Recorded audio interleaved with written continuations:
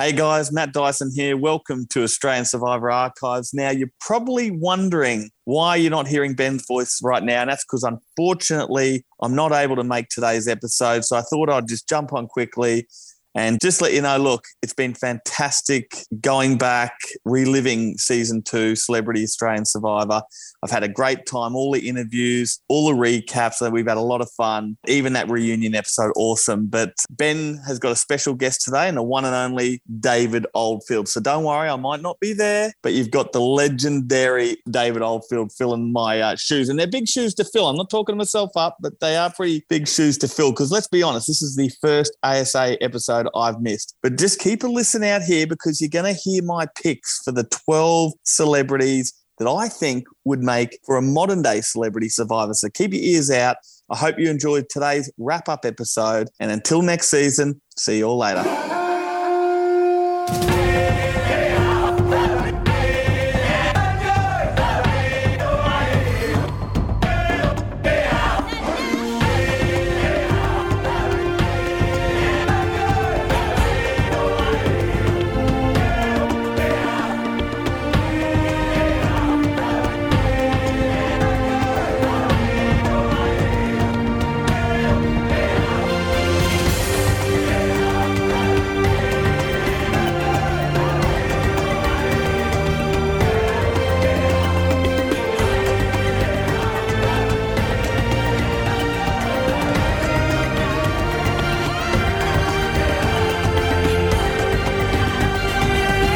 Welcome to Australian Survivor Archives, the only podcast going over the complete history of Australian Survivor from Whalers Way right through to the current day. It's a bit of a sad episode today. It's our finale of Season 2, Celebrity Survivor from 2006. We've had a blast covering this season, a very unique season of Australian Survivor and one that we have enjoyed bringing you recaps and interviews and everything else in between. And just like the season has been unique, today's episode is also going to be unique because for the first time in 60 episodes, I'm by myself. Well, kind of. My esteemed co-host, the Mr. Bald himself, Matt Dyson, is unfortunately unavailable for recording this one today. So I am by myself in the hosting chair, but that doesn't mean I'm by myself on this episode. I'll first of all start off by saying my name is Ben Waterworth, just in case you don't know who I am. But I'm going to introduce the more important person right now who's going to help close out Season 2 with me and a person who was on Season 2. So we've gone out of the way to make sure we've got someone who, if we're the expert sitting in a chair watching this, he's bigger expert because he played this game and, let's be honest, probably should have won the damn thing. He is known more so as the Master Tactician, the Lord Mayor of the Jungle, the Puppet Master, the Master Chef, the Seventh Wonder of the Ancient World, or potentially by his actual name, it's Mr. David Oldfield. David, first of all, welcome back to Australian Survivor Archives. Oh, thank you, and kind of you to have me. I'm dismayed, I must say, that the video of this will never be seen. It'll only be audio because if I do say so myself, I'm looking remarkably good. You really are. In fact, I probably look quite a bit like George Clooney's father. Hey, I would have said George Clooney's son, but you can go with father if you want to. But you are looking, you're scrubbing up all right, David, you know? I intentionally didn't shave for a few days, so I had that survivor look. But anyway, it doesn't matter. Next time. We'll put clothes on next time for that one. But clothes. Was I supposed to be wearing clothes? Yeah, no. Well, I mean, that's where I was looking at the impressive thing there, David. So I don't know. Well, yeah. I mean, you can only see me from the waist up. So I mean, I do have, rig. I do have pants on. It's going there. Yeah, sure, exactly. But here to wrap up the season, and we did this for season 1, kind of just really summarizing the season, talking about a few things. We've got some listener questions, we've got a prize to give away today, a fun little project which Matt has still been involved in slightly with this one, and some other quick fire questions. But one thing I'd like to ask you, David, just to begin with, and I'm not sure if you listened to any of our other interviews or saw anything else that we had going up there, but we talked about this with you on your interview. It's your favourite reality show you've done. You've done a few of these. It's something that clearly you hold to high regard 15 years later. But in being able to talk about it again 15 years later, has this kind of, I guess, opened up something inside of you where you've been reliving these memories and you've been glad to have this opportunity to speak these stories, speak opinions, catch up with some of the cast members from the reunion the other week, kind of things along those lines? Look, I've enjoyed, doing what I've been doing with you guys. It was nice to sort of do the reunion thing. Otherwise, I'd be fairly neutral on it. I maintain the position of having great memories of Survivor, and it was without question, as I've said before, and I'll reiterate that it's without question the standout best reality show that I did, and I've done 5, so I've had a reasonable level of experience with them. But no, it hasn't surfaced anything for me particularly. It's probably reminded me of the things that I learned and the necessity of putting those things further into practice as our society changes around us and continues to do so. So it's been beneficial, I think, beneficial in a couple of senses, going through this and talking with you guys and all of that. But there's been nothing negative about it at all. It's all been good as far as I'm concerned.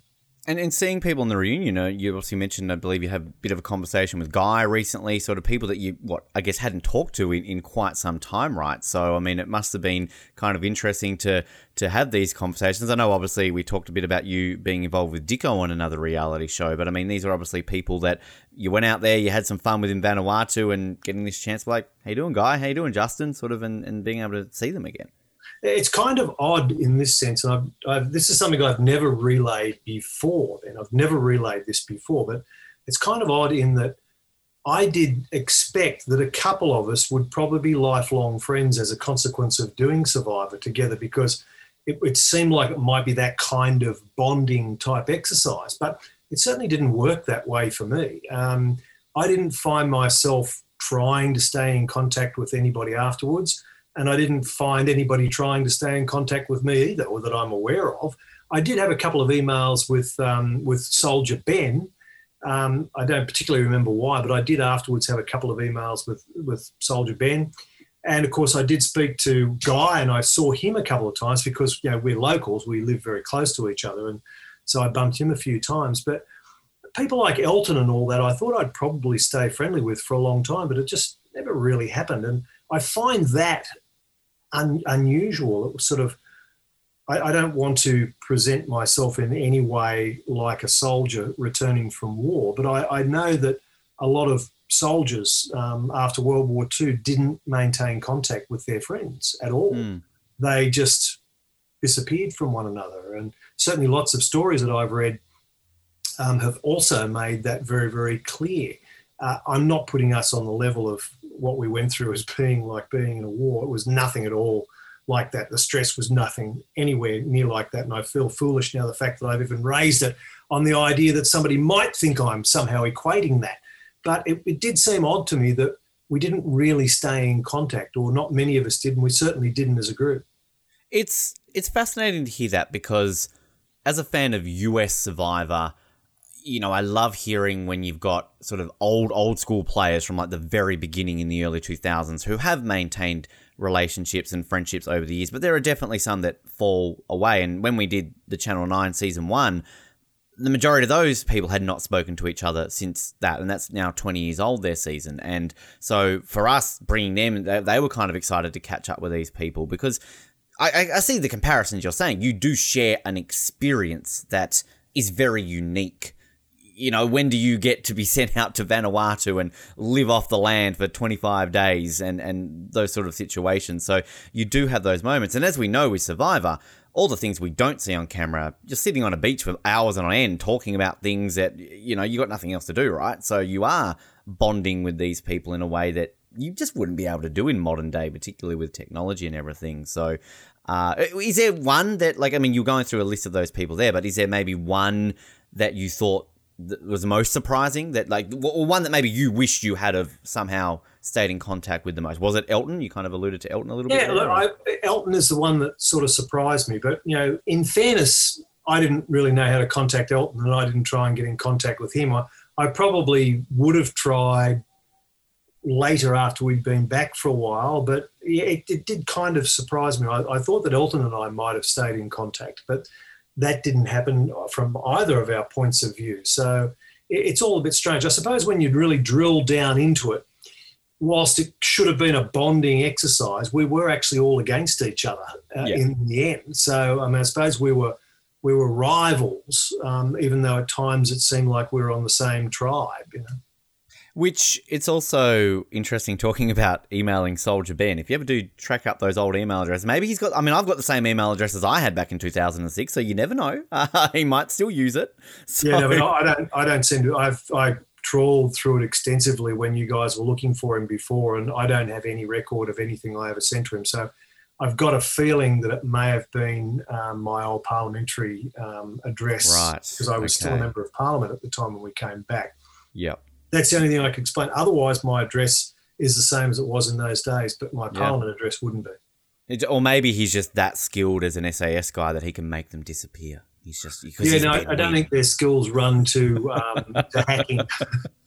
Except perhaps with a knife. Yeah, well, exactly. But often, like, what we're really going to cover on this episode, of course, is just going over some final things. We'll give you some chance to, and this is also a chance for you to give some opinions on certain things that we've talked about across this season as well, and kind of really wrap it up. Because as we've said throughout all of this, Matt and I have talked at length, it's the most unique season of Australian Survivor. It's the most forgotten about season of Australian Survivor. There's so many levels to it. And we didn't even know coming into this how we would cover it. We honestly thought we would be lucky to get a handful of you on for interviews. We've been lucky enough to speak to 7 of you across this season, which we're very honoured to be able to do and kind of learn about it. But I guess a question I have for you, David, as somebody who played it and I guess also somebody who I'm sure enjoyed it when you watched it, might be tricky to answer because obviously I don't really know how much then you've kept up to date with Survivor afterwards. What would you say the legacy of your season really is on the grand scheme of things? Does it have a legacy? Does it contribute to this sort of overall Australian franchise of an Australian Survivor? Yeah, I don't know that it has any kind of legacy in the sense that we're probably putting it, it was entertainment. And for the most part, it was a group of people who were sort of C-list public figures. And some of them even less than that these days, myself included. We're all pretty much has-beens these days. Some of us were never were's, and the rest of us are certainly has-beens. So I don't know if it has any sort of legacy. I think probably what is true about it is what you already noted, is that it's so forgotten. I would think that it probably rated better than the other Australian survivors, from what I could tell. I know that it started with an audience of about 1.4 million, which today would be massive for any television show because people are watching Netflix and Stan and, of course, Prime and everything else. And I think the worst episode we had was about 900,000. So it actually rated. It wasn't a massive ratings hit at the time, but it was moderately successful in that sense. So the fact that it's been largely ignored is probably unfortunate, but I would think, and I'm sure you know better than I do, that that's probably because diehard Survivor people just don't take it seriously because it was, celebrities in inverted commas.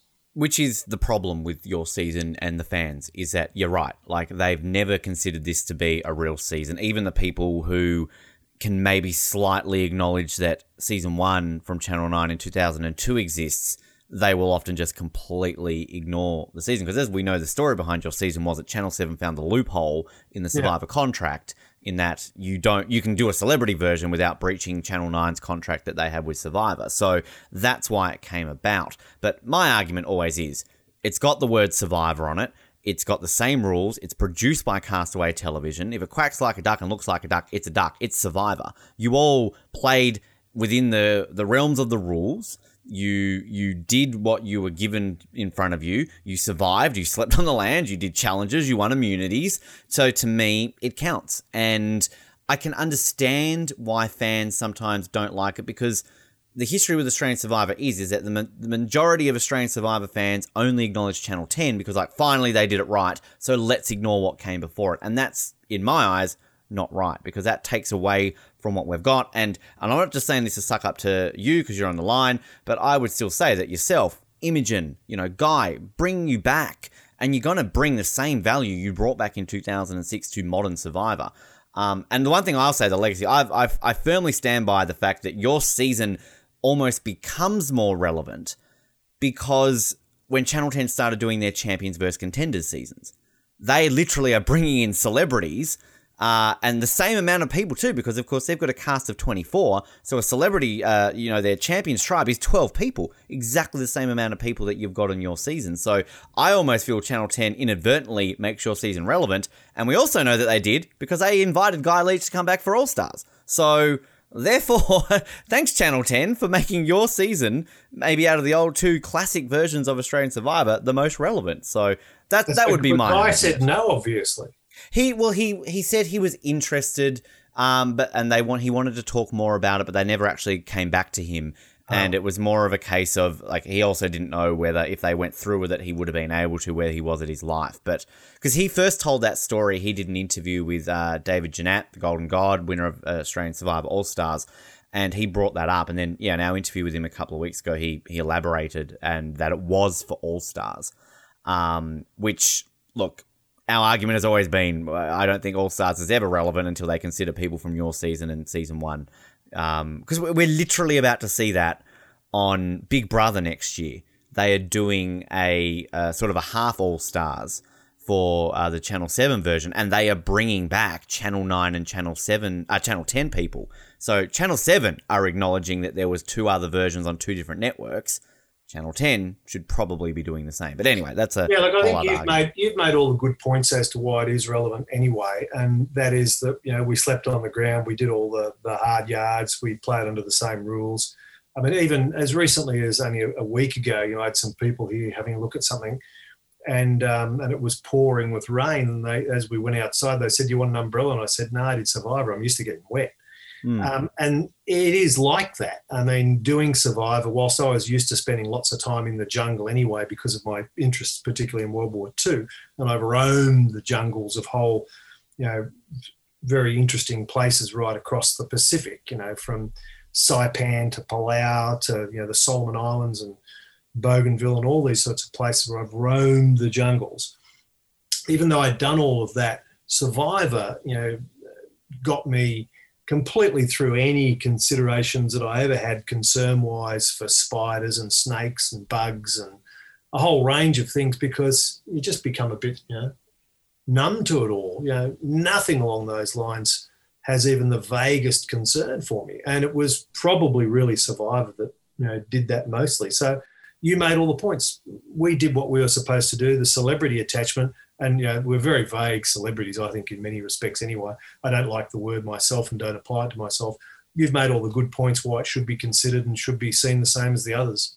And we know with this show that it's never going to be a consensus in Australian Survivor fandom that it will be accepted. Even if next year Channel 10 were like, we're doing All-Stars 2, we're bringing back David Oldfield, we're bringing back Guy Leach, we're bringing Imogen, we're bringing back Katie Gold, we're bringing back, Craig, Shona.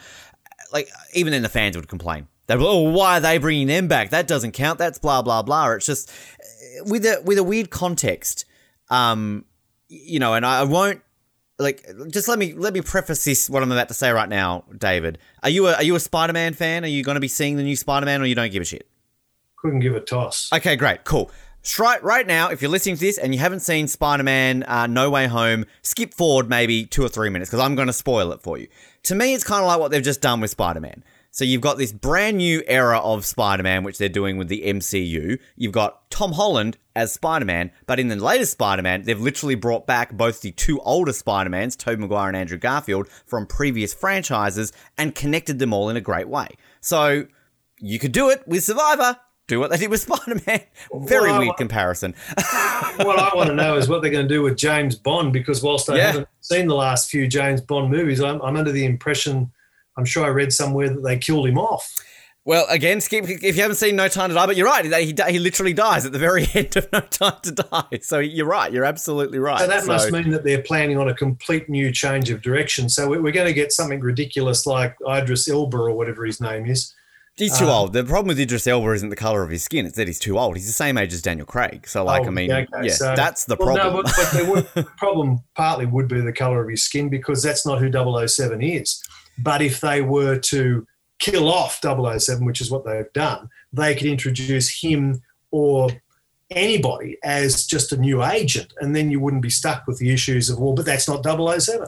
Well, great segue right now. If you like what we give you on Australian Survivor Archives, listen to our sister show, 007, our James Bond podcast, and you can hear us talk. We'll get you on there, David. You can talk about We're probably going to have 008 shortly. Yeah, exactly. And 008's probably going to be a bisexual female. I'm not touching that one. One thing actually I really want to quickly ask you, because I don't think we asked you this back on your interview. You've done I'm a Celebrity, Get Me Out of Here, often compared to as the celebrity version of Survivor of that. What's tougher, I'm a Celebrity or Survivor? Oh, there was nothing tough about I'm a Celebrity. Only a person who had not done Survivor could think that I'm a Celebrity was tough at all. We had camp beds. And, it was all constructed when you get there. You don't build anything yourself. And we had like fold away like stretchers, raised off the ground and bed coverings, and I think we had sleeping bags. We either had sleeping bags or some other kind of covering. So there was no privations where any of these things were concerned. I mean, we were supplied with toothpaste and toothbrushes, and we had it was a thunderbox type hole in the ground toilet, but we had toilets to go to, and no one was going to go hungry. So no, it's I'm a Celebrity, Get Me Out of Here is just a question of having to do crazy things like have spiders tipped on your head, or crawl through a cave filled with snakes and that sort of stuff. The actual privations and difficulties and potential starvation and cold and wet and everything else that one would experience in Survivor. I'm a Celebrity, Get Me Out of There doesn't go anywhere near that. It doesn't even get to that. You might be, and again, I'm sorry if there's an old UK Survivor contestant who went on to their version, because I think America did it for like 1 or 2 seasons, but it didn't stick around. But you might be the only person to have ever played both. Possible. It's possible, I suppose. Well, at least started on Survivor and went to I'm a Celebrity. I don't know if we're going to get an I'm a Celebrity guest to go on Survivor the other way around. I know obviously Channel 10 have them both, so they potentially could do that. But I can't think of any other Australian. I don't really watch I'm a Celebrity. I think when you were on it, I paid attention because I'm like, oh, cool, David Oldfield. If you're on something, anything connected to Survivor, I'll generally watch it. But yeah, I don't think there's been any others. I don't watch it either. In fact, I don't even watch free-to-air television. Yeah. So I don't see any of these things, any at all. But yeah, I wouldn't watch I'm a Celebrity. I mean, the other one that I enjoyed second to Survivor was Hell's Kitchen. Which that's another one I remember watching you on, because my dad loves that show, and I remember being here and sitting on the couch with Dad, and my dad's like, I love David, he's great. Like, he's always good for television and stuff like that. I left so much of my best stuff off, though, because, it was a very manipulated program, and they certainly didn't want to portray me as having a dry sense of humour or anything, which I naturally do. So all my best lines were just all left out. The one thing we love talking about you, and we probably touched on this a little bit in your interview, but clearly Channel 7 have cast you because you're the controversial David Oldfield. You're from One Nation. Yeah, but you never were that way. I mean, the most evil thing you did was at the end you did a slit throat gesture, which I'd say was completely valid. It was great TV. But did you feel like, did they try and kind of, I guess, prompt you to be that guy, to be that, or was that just something they never did out there, or like, you never felt? Yeah, on Survivor. No, we were never prompted to do anything at all. That was the. But I'll interrupt myself and yourself there. But like, in terms of when they're casting you, are they saying like we're casting you because we think you'll bring this to the table or anything like that? Yeah, they certainly wanted me because I was a politician, and there was the notion that a politician would manipulate and probably play a bit dirty and all that sort of stuff, because politicians have such dreadful reputations, which I must say are for the most part earned and real and genuine. I was never, here I am about to say, but I am different. I was never the run-of-the-mill sort of person to go into politics that you would expect in many respects. So they were certainly looking for the notion of a person who might be conniving, and I didn't demonstrate being conniving at all on Survivor. Not at all. In fact, not being conniving enough may have helped me, become undone. But there was certainly an expectation that I would be something of an unpopular figure. But you weren't, and this is the thing, I want to bring this up because I've got a lot of these forums open, which is a real time capsule to kind of look back what people are saying. But in these forums, David, you're loved. Like, these people, everyone's saying, like, we want you to win. We love David. And, like, this is what we love talking about you throughout this, is that you're all brought into this show for a variety of reasons. And, like, clearly you're brought in for that. And because they definitely market you, like, as the One Nation guy. So it's kind of like straight away, people hear the words One Nation. Oh, okay, you know. So, but, like, at no point were you ever evil. Well, I'm not saying you're evil in outside of that, but, like, it's just the way they market it at, which is, it's fascinating. And this is going into my point when I was saying about if you were to come back, and a lot of people from your season, I mean, since Celebrity Survivor, the only politicians we've seen on the Channel 10 one, I mean, technically Nova Peris, because obviously I know her more as an Olympian, but of course she went into politics afterwards. And then we've just had on the Brains vs. Bronze. Olympian? Wasn't she a reserve hockey player who ran on for a minute and got a medal anyway?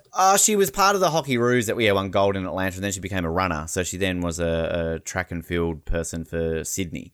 So she kind of switched gears. But we had George, who was a political advisor in Brains vs. Bronze, and he ended up being runner-up. So it's kind of like in the American Survivor, we had my favourite player of all time is a guy by the name of Brian Heideck. He won season 5. He was a used car salesman. And to me, there are certain professions which kind of just work in Survivor. Like, a used car salesman is going to be good at Survivor. A politician is going to be good at Survivor. And pretty good track record. I mean, Nova didn't make it that far, but I mean, yourself, you obviously get to, right at the very end, 5th. George becomes runner-up. You would have thought that Nova, being Aboriginal and all that sort of stuff, would have known all about living off the land. I think she just got a raw end of the deal. I'm being facetious. So I'm not touching it, David. I'm not touching it, but it's more of a case she got it, like, she didn't do anything wrong. She just kind of was on the wrong end of the numbers essentially, and she went instead. But I think, like, I just want to go on to the fan reaction, because even when it was released, there's a post here. So this old website, which is a very famous website called survivorsucks.com. It was a prominent forum back in the day to talk about US Survivor. And there's sort of these archive posts from the Channel 9 season and your season.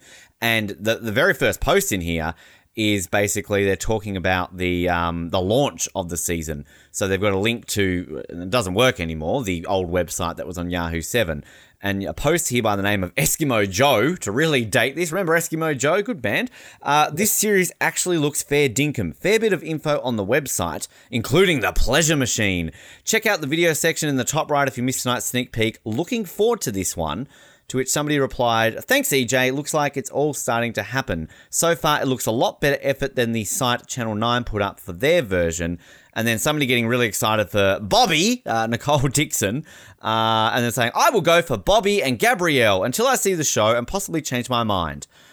So, yeah, a bit of reaction. And for the most part, though, the fan reaction was okay. Like, it's mainly like, oh, this is better than the Channel 9 one. But as is often the case with your season, when the twist comes about, everybody hates on it. And then by the end, everyone's really, really pissed off. You might feel a very similar feeling to that, David, of course. But do you remember, I guess, the fan reaction in terms of, obviously you were in Parliament at the time.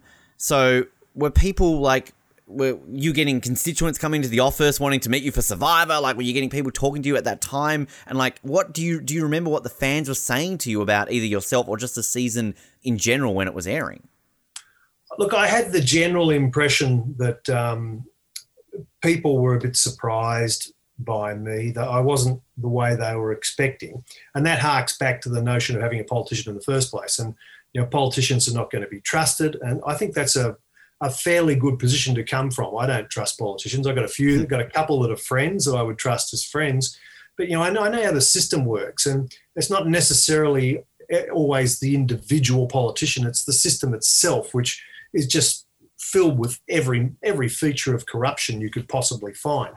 So I got the impression from people that they liked what I was doing, and they were kind of surprised because they weren't expecting me to be the way I was. And certainly I know, for example, some years ago when we were enrolling, I may have even told this story previously, when we were enrolling my eldest, who is now only 11, in a school, and we had to go along. It was a good school, and we had to go along and have an interview to sort of get him in, like they decide whether they want you in the school or not. And after the interview was over and all that sort of stuff, the person who was interviewing us, the deputy principal, when it was all said and done, finished night, said to me, "Oh, by the way, David, I just say I'm a bit of a fan. I loved what you did in Survivor." Great. And I thought, wow, and my wife and I, or my wife at the time, I'm single now for anyone listening, my wife at the time, who was my only wife, I've only been married once, said to me, "Oh, well, seemed to think that we got my son most particularly into the school because this deputy principal loved Survivor." Wow. So, look, I got the impression, without going on too much about it, I got the impression that people were just genuinely and generally surprised. If they didn't previously know me, and people who know me are not surprised about anything, but people who like a friend, feel friendly towards me are never surprised. But certainly, people who had no real knowledge of me other than what they'd seen in the media, when they saw me in Survivor, I wasn't what they were expecting, in a positive sense. Outside of yourself, did you hear people saying they liked it, that they wish there was another one, kind of that they just gave an overall thought on the season in general at all? Do you remember? Yeah, everything I got from the season from anybody that ever said anything to me about it was positive. Without question. I gather it was, like I said to you at the beginning of this segment that we're having, it did moderately well in the ratings, but obviously not well enough that they decided to do it a second time.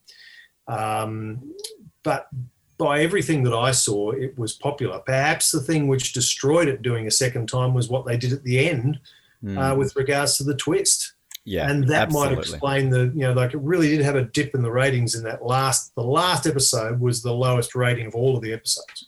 And I think that's an important thing to raise when it comes to the legacy of your season, because that does leave a big distaste on your season. And I stand by that is the worst twist in the history of Australian Survivor. And it mainly, to me, comes down to the placement of that twist. Again, if you do that halfway through the season and not in the third last episode, then it's different. I just think it's terribly timed. And as we know, David Mason says he regrets it.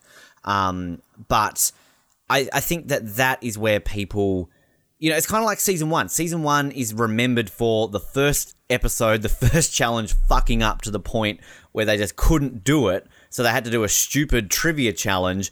And then the person who voted themselves out famously did a Kim Johnson, who really technically Kim Johnson did a Lucinda. Lucinda voted herself out. And then so we had this really weird, this is again the negativity of your season and season one, is that both seasons had the first boot voting themselves out, which is a big no-no. You're technically not allowed to do that in proper Survivor rules. So again, there's all this fodder that people bash the old school seasons for. And it's an interesting, I found a comment here sort of in the lead up to your season. Survivor Reviver, a user here, said, talking just about your season, when you have a celeb edition, we know a bit about each of the contestants. For instance, how many people inherently distrust David Oldfield because they know he's a politician and an accomplished wheeler and dealer? Celeb shows tend to survive more on novelty value rather than the quality of what they churn out. Witness the popularity of generally crap dance routines on Dancing with the Stars, as opposed to the much lower ratings for better performances on ABC's ballroom dancing program, which... yeah, I get it, but I also think that if you go into a season like yours with that attitude and don't appreciate it for the product it becomes, I think then that's when you're automatically just not going to give it a chance. I didn't give your season a chance, David. I've admitted plenty of times I didn't watch your season live. I didn't watch your season maybe till, 10 years later. I just avoided it. But when I did, I was like, okay, that's good. And I still think in covering this show and everything that we've been able to do, learn from yourself and the other contestants, is that, again, going back to my point about the legacy, you played the game. I'd argue that you're in the top 10 greatest Australian Survivor players of all time. I'd argue so is Imogen. Justin has really come around to me in terms of what he did out there. Other players. And I think that there is something with your season where it just shouldn't be automatically, it's a celebrity one, they didn't know what they were doing. Bullshit. You knew what you were doing. If you weren't David Oldfield and you were just on a normal season of Survivor, you'd still be exactly the same player, and I think I would still rate you exactly the same way. You being who you are and slightly known beforehand has no bearing on my opinion of you as a player of Survivor. I object to the slightly known reference. I mean, I was actually quite well incredibly known. famous. Now David Oldfield. I'm less than slightly known now. But in fact, my greatest ambition for being known in the future is people referring to, oh yeah, that's Teddy and Henry Oldfield's dad. I want to be known by virtue of their fame for being their dad. That's what I want to be known for. Or you might get known as, you were that guy who was on Ben Waterworth's podcast. Oh, yeah. It would be. I mean, with the few things that I do these days, that's about it. Not known for terribly much. And you're only as good as what you're doing currently or what you're about to do. What you've done in the past in many respects is what's behind you, and you're not going to be measured by that. But it is a very unfortunate thing, Ben, that people are categorised. The funny thing about society is that it hates boxes and it hates putting people in boxes, and all of the culture these days is to not put people in boxes, but everybody still does it. Absolutely. And if you're a certain ilk of a person, like if you're a car salesman or a salesman in general, a real estate agent, a politician, journalist. I'm a journalist. Yeah. Journalist. If people have a view of where you fit, and I think about, my dad was one of the greatest salesmen that this country's probably ever produced. And he went on to become the CEO, managing director and CEO of the major corporation that he started in as a salesman. Went right the way through over a 30-year career to get to the absolute very top of one of Australia's most successful ever companies. Should he be judged by the fact that he was a salesman? Because you wouldn't find a bloke who was more honest. He was a multiply decorated for bravery combat veteran of World War II. I mean, would you judge him on the fact that we don't trust salesmen? I mean, there'd be no one that could be trusted more than my father was. But there are these certain professions that everyone gets lumped in. And given the circumstances of how some people in those professions act, and in the case of politics, I know a lot of politicians that have gone to jail for corruption. There's a lot more I know that should have gone to jail for corruption and haven't yet and probably won't. By the same token, I know plenty of politicians who have been found corrupt, not gone to jail, then left politics and got a great job just like that. So no one cared that they were corrupt because we live in such a corrupt society. It's an unfortunate matter of we will never get away from putting people in boxes. We'll never get away from stereotyping. And many of the people who are most behind trying to stop that are guilty of it as much as anybody else. And I think that's a great summary. And again, even with your season being called Celebrity Survivor, right? Like it's automatically got what we're talking about with being judged. And I guess we're guilty about it on this show. We said at the end of last season, and I said it in this episode, we didn't know how many of you we were going to get on because you're celebrities. So it's kind of like, you're not going to want to speak to the little guy like us. But I think one thing that I've taken out of speaking to each of the people we've had on this season of our show is that, going back to our very first point, what we talked about at the beginning of this episode, is that you hold it close to your heart. Like, it's still something you like to talk about. And even if Anna Kournikova ended up doing your season, and I saw some pictures of her the other day, just by chance she popped up on it. She's on a news feed where she's now 40 and she put out these pictures of her with the kids. That's right. It was like rare appearance from Anna Kournikova. I saw that too. Yeah. That meant that I saw a couple of pics of her. And of course, I only just found out in that thing that we did with David Mason the other week. I wasn't aware that Anna Kournikova was ever going to be in the show. It's the first I've ever heard of it. And I thought, we really did miss out there. She'd have been much better than Gabrielle. You could have been Enrique Iglesias there. You never know. You could have. She could have loved her Australian politicians. I wouldn't have had enough money for her, but enough Latino charm. Certainly, I have met and had a great deal of fun with a few Russian girls, and I don't mean that in any pornographic way. They are a lot of fun, and I get the impression Anna Kournikova probably is a lot of fun, whereas Gabrielle Richards was kind of she was hot to look at, but not much else. Not much up there. Okay, all right. I will say we had a listener recently send us a message on Instagram, and they found Gabrielle. She's on Instagram, so she's running a skincare line now out of the UK, looking great still. Is Gabrielle? So. Yeah, he has the right ancestral background for good skin. So right, that might allude to why she's doing it there. But I mean, we have obviously reached out to her to see if she will come on the show. So fingers crossed we can get her on. Because she'd be somebody we'd be very intrigued to talk to with it. One thing we talked a lot about last season in wrapping it up is kind of the marketing of the season, the promotion, and still to this day, I don't think any season has ever been marketed and promoted as much as the Channel 9 season has. Sorry, I need to back up a bit there because something I just said might be terribly misunderstood if I just don't explain that. When I said that Gabrielle had the right ancestral background for good skin, let's all recognise that there are certain people from a DNA point of view who simply have better skin than others. And there are certain groups of people in different parts of the world who tend to inherit simply a better look than others. And there's no escaping those facts. One of the interesting things about skincare is that the person promoting it may not necessarily be a good guide to how good the products are, because a lot of what your skin is related to your genes and doing things like not smoking. So that's what I meant when I said that. Basically, because Gabby doesn't smoke. That's what you were saying. I don't know if she smokes, but she did have beautiful skin. And, she is sort of, she has darker skin. I'm sort of medium olive, but she has dark olive complexion, which, does, depending if you look after yourself, it does tend to age better than people who have a very, very fair complexion. I'm glad you're here to clarify these statements, David. Yeah, look, I need to, because I'm always, I'm always put in a certain box with certain views about certain things, and just when I say something that's just accurate, it's... I guarantee you news.com.au is not listening to this episode, David. You will not be the headline story. News.com.au, you will not be the headline story on their website tomorrow. I promise you that. And if you are, sorry to say, we'd gladly take the publicity. So sorry that you're getting defamed, but hey, go us. And I would defend myself adequately, as I always have anyway.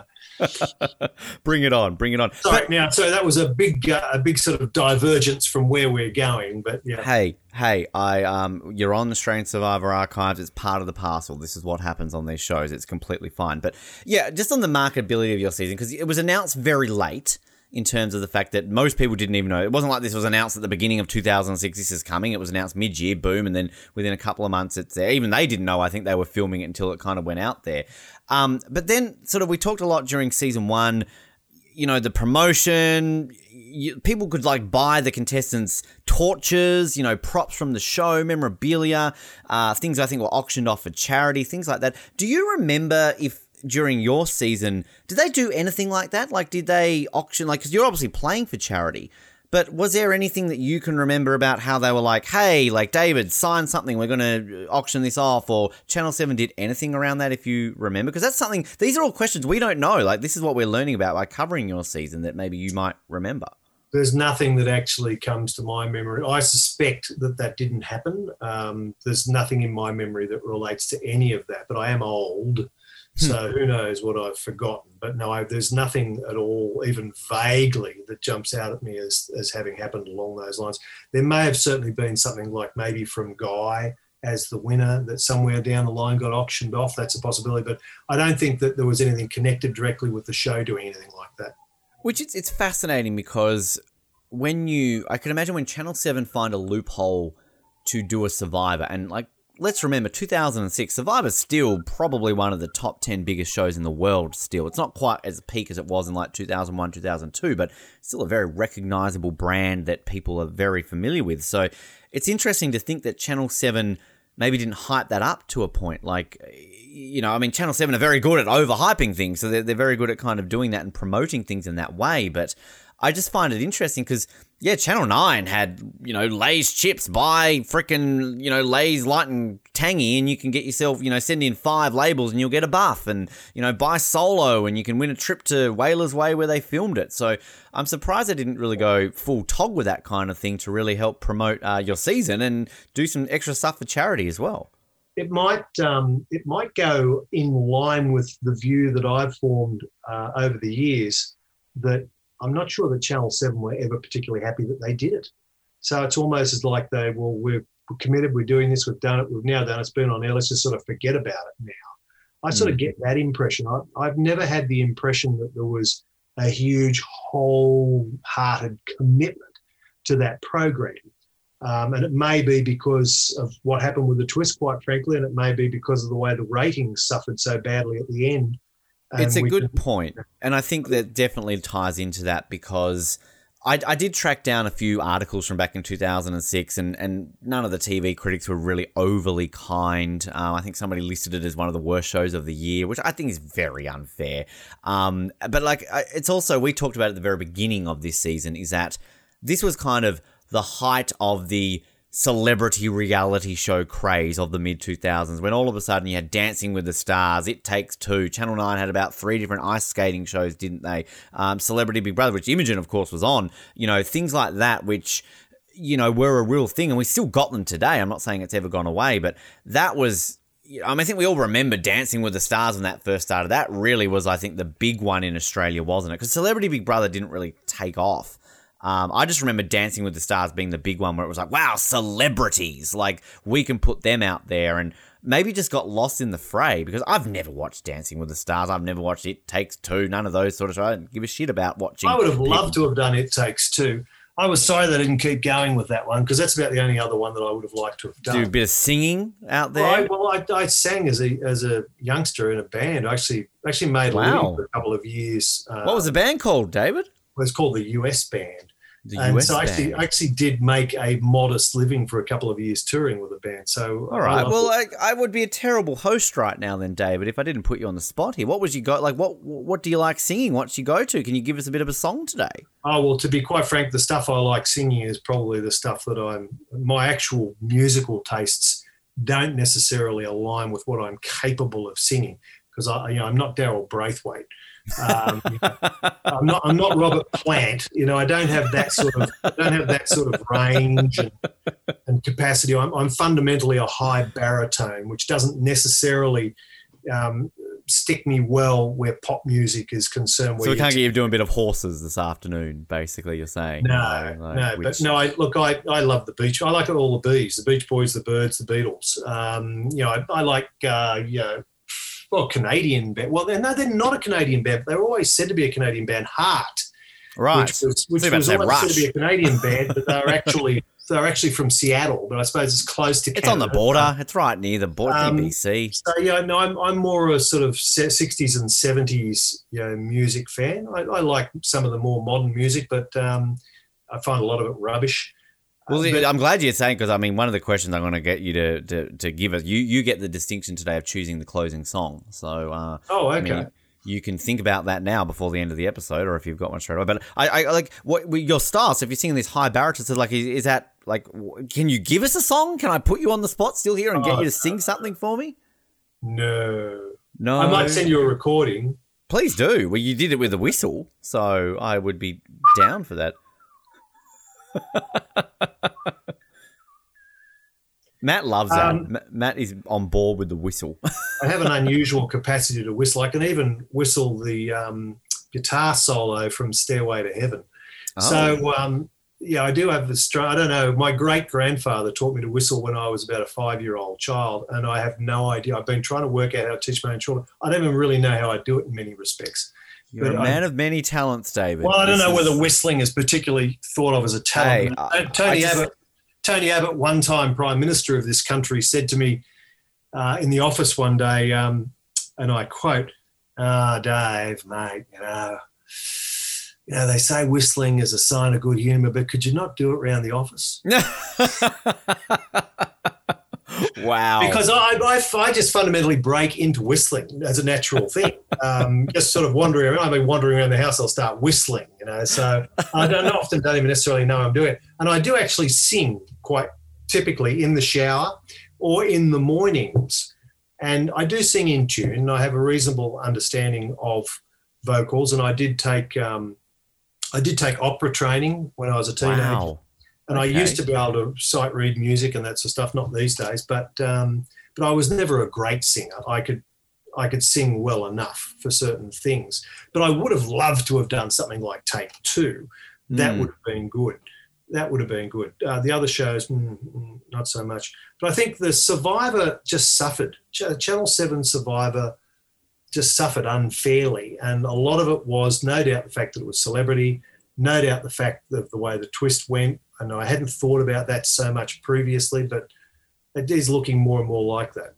It's kind of fascinating to think just the production value that Channel 7 put into it, which I don't know if we really... we did talk about it throughout the season, but, Channel 9 at the time, it was the most expensive non-drama television production in the history of Australian TV when they did their version back in 2002. And I can't imagine what Channel 10 put into theirs is not exactly cheap. It's obviously produced by Endemol Shine. Channel 10 are owned by CBS now, so they're obviously getting a bit of coin into it. And David Mason talked about the budgetary, restrictions that they had during your season. And a lot of the budget, I'm sure, went into paying you guys because, that's kind of what the key thing is, of course. But I think for what they did with your season, it looked great. And as I've constantly said, your season is the bridging season between old school Survivor and new school Survivor. And I think it looks great. I mean, your season, I will say, has the most consistent challenges. There's not really a bad challenge in your season. I think visually it's great. The first time we've been overseas on Australian Survivor, Vanuatu is a great location. They really went out of their way to incorporate the local culture, which is fantastic. I'm a big fan of things like that. And even... they obviously haven't gotten the theme. They haven't gotten Russ Landau's, famous ancient voices from the US Survivor. But, what they did end up getting and kind of the theme that they ultimately went with was unique in itself, that it like if you weren't to have a Russ Landau theme, like Jay Stewart's theme, I think does the job perfectly. And it's maybe my favorite. And I love the Whalers Way theme, but I still think it kind of really works. So the production value that Channel 7 put into it, even if it's a show they didn't really ultimately give a shit about, it still looks fantastic, and I think it holds up well. That's one thing that I will say. 15 years later, it still looks pretty darn fucking good. Yeah, and look, given what I've been doing with you guys and what you've been doing with this season over the last sort of several months, I've had cause to go back and have a look at some of the DVDs and check, I haven't watched a whole episode, but I've checked sections of different things. And you're quite right. It holds up today. It could be repeated on television today. Mm-hmm. And it wouldn't look terribly out of place with a lot of other things. It was filmed well. It looks good. Sound is good. The challenges are good. I hadn't thought about it terribly much previously, but I think the issues that have been raised about Dicko do hold some water, in that I think it was Guy who said that you expect, and he wasn't having a go at Dicko, but I think what he said is correct and may also be an important factor for die-hard Survivor fans, in that you expect the host of Survivor to look like he could probably do Survivor. Yeah. And I don't think we got that. As much as I thought Dicko did a good job, and I still think Dicko did a good job, I think people find it difficult taking him seriously, which has been an issue for him in his career in the media. He didn't really come from somewhere that would propel you into being a person in the media, and I just don't think he's ever really been terribly taken serious, which is unfortunate because he's an intelligent man who, funnily enough, has a degree in political science. Wow. So I've had some interesting conversations with him. And he's an intelligent guy. He's the classic hail fellow well met situation. He's great to have lunch and have a few drinks with and that sort of thing. But I don't think an audience particularly takes him seriously. It's a valid point, because I think, as we said at the very beginning of the season, I mean, this was he was a massive signing for Channel 7, wasn't he? That was big news that they had poached him, because this was... I think it was something like $2 million contract at the time. Which was, and this is back when that was really talked about, because, I mean, obviously that was peak Australian Idol. He was one of the most famous people in the country at that point, and he was Australia's Simon Cowell. He was, the judge, everyone remembers him, shutting down Paulini and kind of things like that, which were hugely controversial. So when they got him to Channel 7, it was a big signing, and... we still say that he's the biggest celebrity out there, was Dicko at the time. But I think one thing I've personally really grown a fondness for Dicko, because I honestly think a lot of the reason why I maybe didn't watch your season as well was because I'm Dicko as a host, that's a weird choice.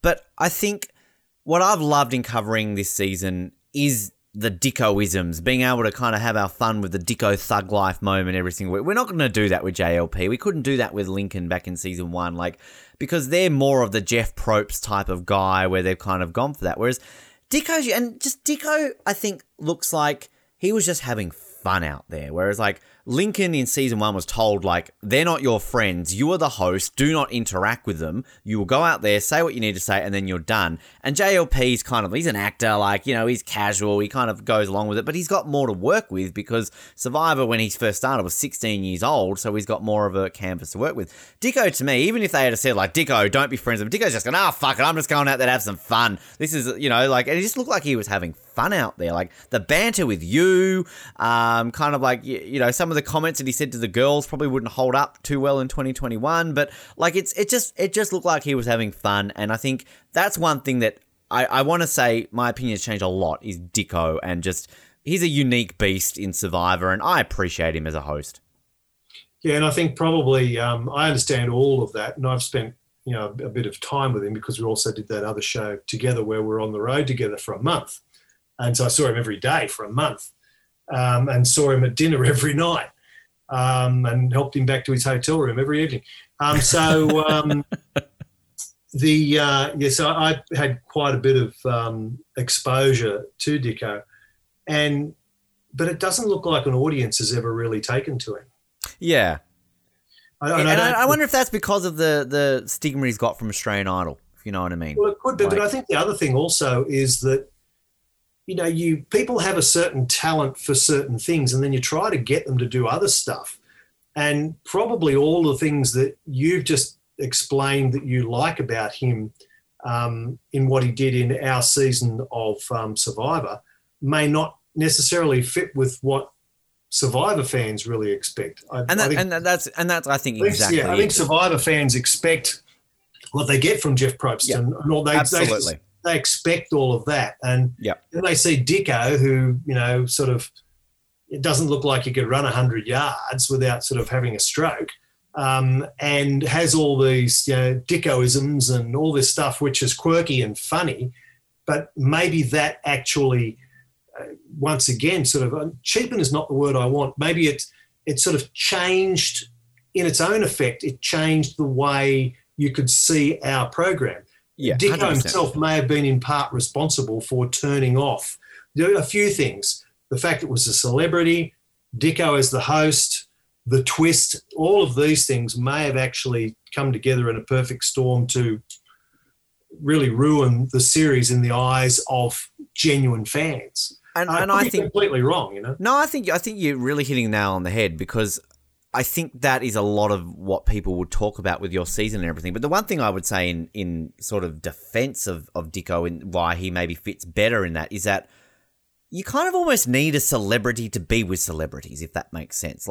As in, again, I'm not saying you're all Hugh Jackman and Michael Jackson and that, but it's kind of a thing that you can always relate on the same level, if that makes sense. I don't get JLP, you would argue. I mean, JLP could play on a season of Survivor as a sort of, hey, he's that guy from Underbelly, or hey, he's that guy from that, you know what I mean? But I think JLP's kind of more well known now for the fact that he's a host of Survivor, even though he's a pretty esteemed actor. But I just think that, Dicko just fits in well because a few of you knew him already. Some of you had been in circle and just he can kind of relate to you and just kind of be there. Whereas if you've got a, and no disrespect to Lincoln from the first season, Lincoln was never a celebrity. Lincoln was a producer of 60 Minutes who was plucked out to kind of be a Jeff Probst-esque, an unknown, and turned into a household name like Jeff Probst was. So I think I don't think Dicko could host a non-celebrity version of Survivor. I think that would be odd. Because, even then, non-celebrity, and I'm not saying that, celebrities, your sort of people in your thing aren't, but people who are not in that limelight might, it's Dicko. I'm I'm kind of starstruck a little bit. I don't know. That might be different. I don't know where I'm going. I have a couple of problems with part of the direction of what you're fitting together there. I understand exactly what you're saying and agree with the notion of celebrities need to rub shoulders with other celebrities. I also hate the idea of that, and I've made it very, very clear. I have never considered myself a celebrity. I was a person who was engaged in politics who became known as a consequence of the media that I did because of the job that I had. And I didn't then and still don't see myself as a celebrity. I mean, even when I was a radio host, and keep in mind I had my own radio show for 5 years, and I never saw myself as a celebrity. I was a broadcaster. For me, celebrities are movie stars, and probably in the true sense, the old style of movie star. I mean, like Sophia Loren is a screen goddess, and to me, a celebrity. John Wayne was a celebrity. Charlton Heston was celebrities. These people were celebrities. To me, the rest of us just kind of do a job that in some respects might get reported and cause us to be known. So we're more known, we're public figures, we have some fame. It doesn't make us a celebrity, because when I think about celebrities, I think about people who are highly pampered. We're talking about rock stars that demand that there be no brown M&Ms in there behind. Well, in fairness, David, you did say that to me before this interview. Well, like, Ben, I don't want any of those brown M&Ms. I don't come back on the show. But I mean, Van Halen did that. I mean, Van Halen had it in their contract. Mariah Carey wanted everything white, like in a room before a concert. Well, no, but the interesting thing about Van Halen is that the reason why they didn't want any brown M&Ms was because it was intended to see how closely people adhered to and paid attention to the contract. And they felt that if they found brown M&Ms behind stage, that meant, well, did these people read this contract? So it was actually it was actually quite an intelligent strategic ploy.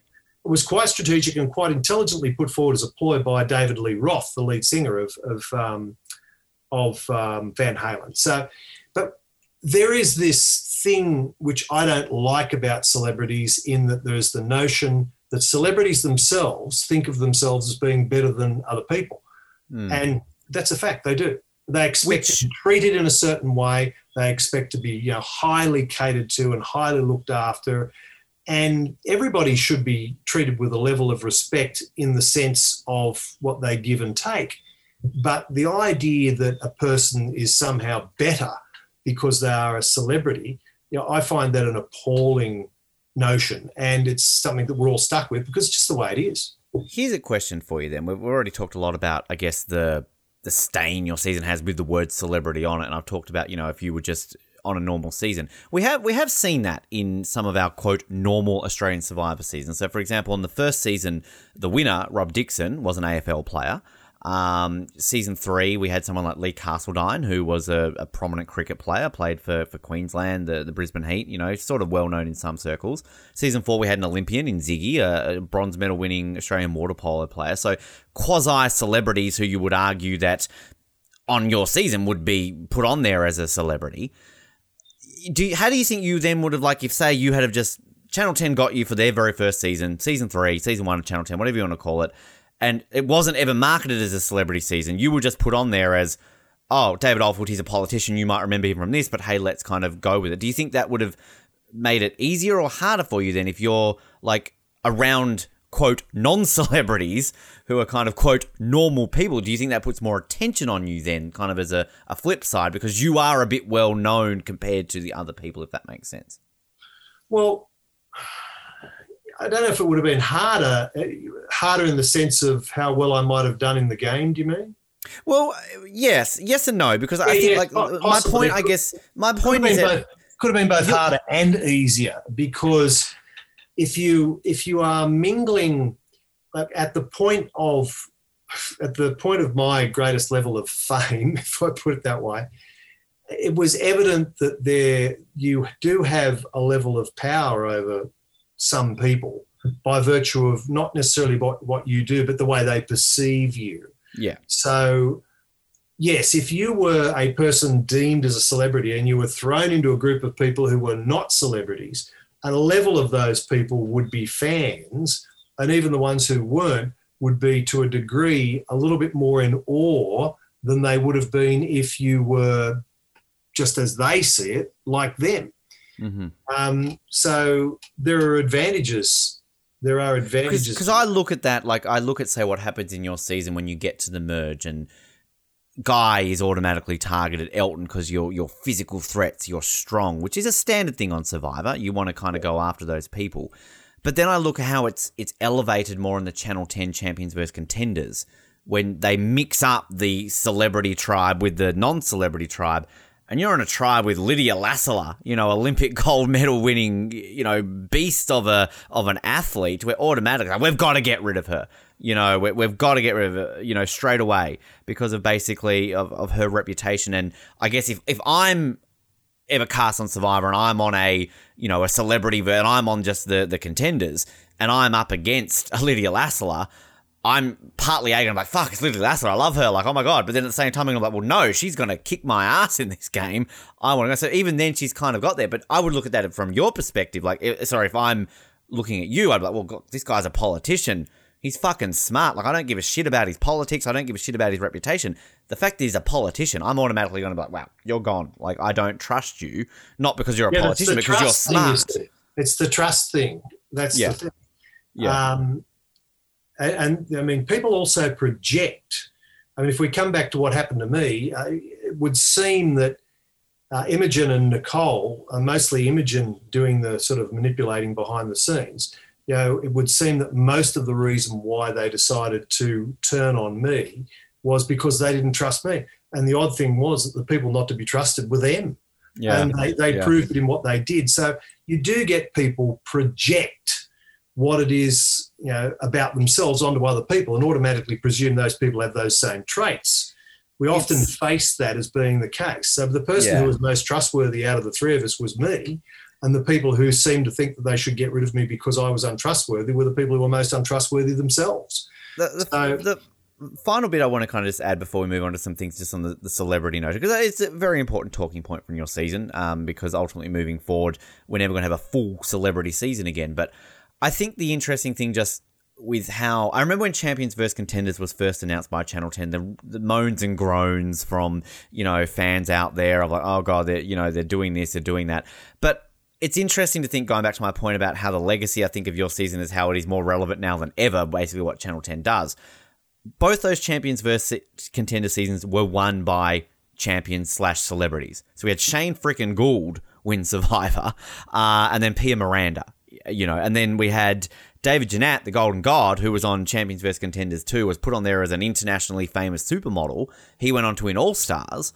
And we've had sort of those three, quote, celebrities win these seasons with celebrities on them, but people admire them. People like Australian Survivor fans are all like, wow, like David Jeanette, often regarded now as the greatest Survivor player of all time in this country.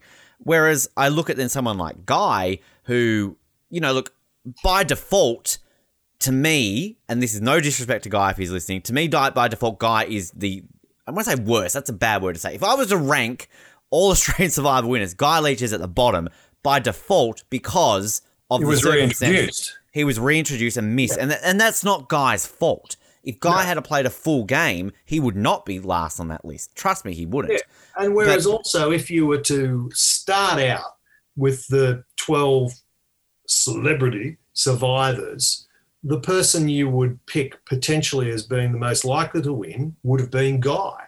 Yeah, exactly. His greatest letdown in winning would have been the fact that everybody else would think that too, so they'd target him early to get rid of him. Yeah. And I think my point overall, what I'm saying with that though, is that this is where I think it's unfair, the reaction your season gets, because why are we praising so-called celebrities who at one point were frowned upon in the Channel 10 version of, they're bringing in celebrities, but now we laud David Jeanette, we laud Shane Gould, we laud, Pia Miranda as great players, and they are. I'm not saying they're not, but then why should we not look at your season? Well, David Oldfield's a great player, Imogen Bailey's a great player, Guy Leach is a great player, Justin Melvy's a great player. Like, it's the same bloody thing, and it's frustrating that kind of the fans don't give your season attention. So I'm on my soapbox here defending your season because of that. My little rant to the fans listening, David. Well, people can be fickle, and it's a matter of whatever is the flavour of the month, and yeah.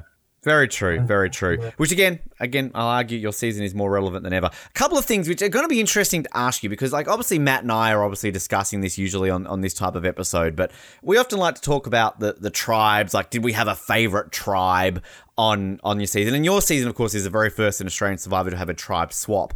I'm obviously going on the OG tribe, so the original Kakula, the original Moso. I'm not doing it on the swap tribe. You obviously, I'm guessing, are biased and are going to say OG Kakula as maybe your favourite tribe. But I think what I really appreciated in rewatching this is just the different value that each of the tribe brings. I would probably say that I personally prefer Moso just because I like the dynamic that kind of had. Like, I kind of like this, you know, Fiona drama that we had with, like, Amber, kind of seeing the bond of, like, Imogen and Nicole, and kind of Imogen going from, you know, looking like first boot to coming through very strong. Justin being able to integrate himself with the tribe. Whereas on Kakula, like, don't get me wrong, obviously I'm a big fan of yours. I like seeing Guy and Wayne kind of bond.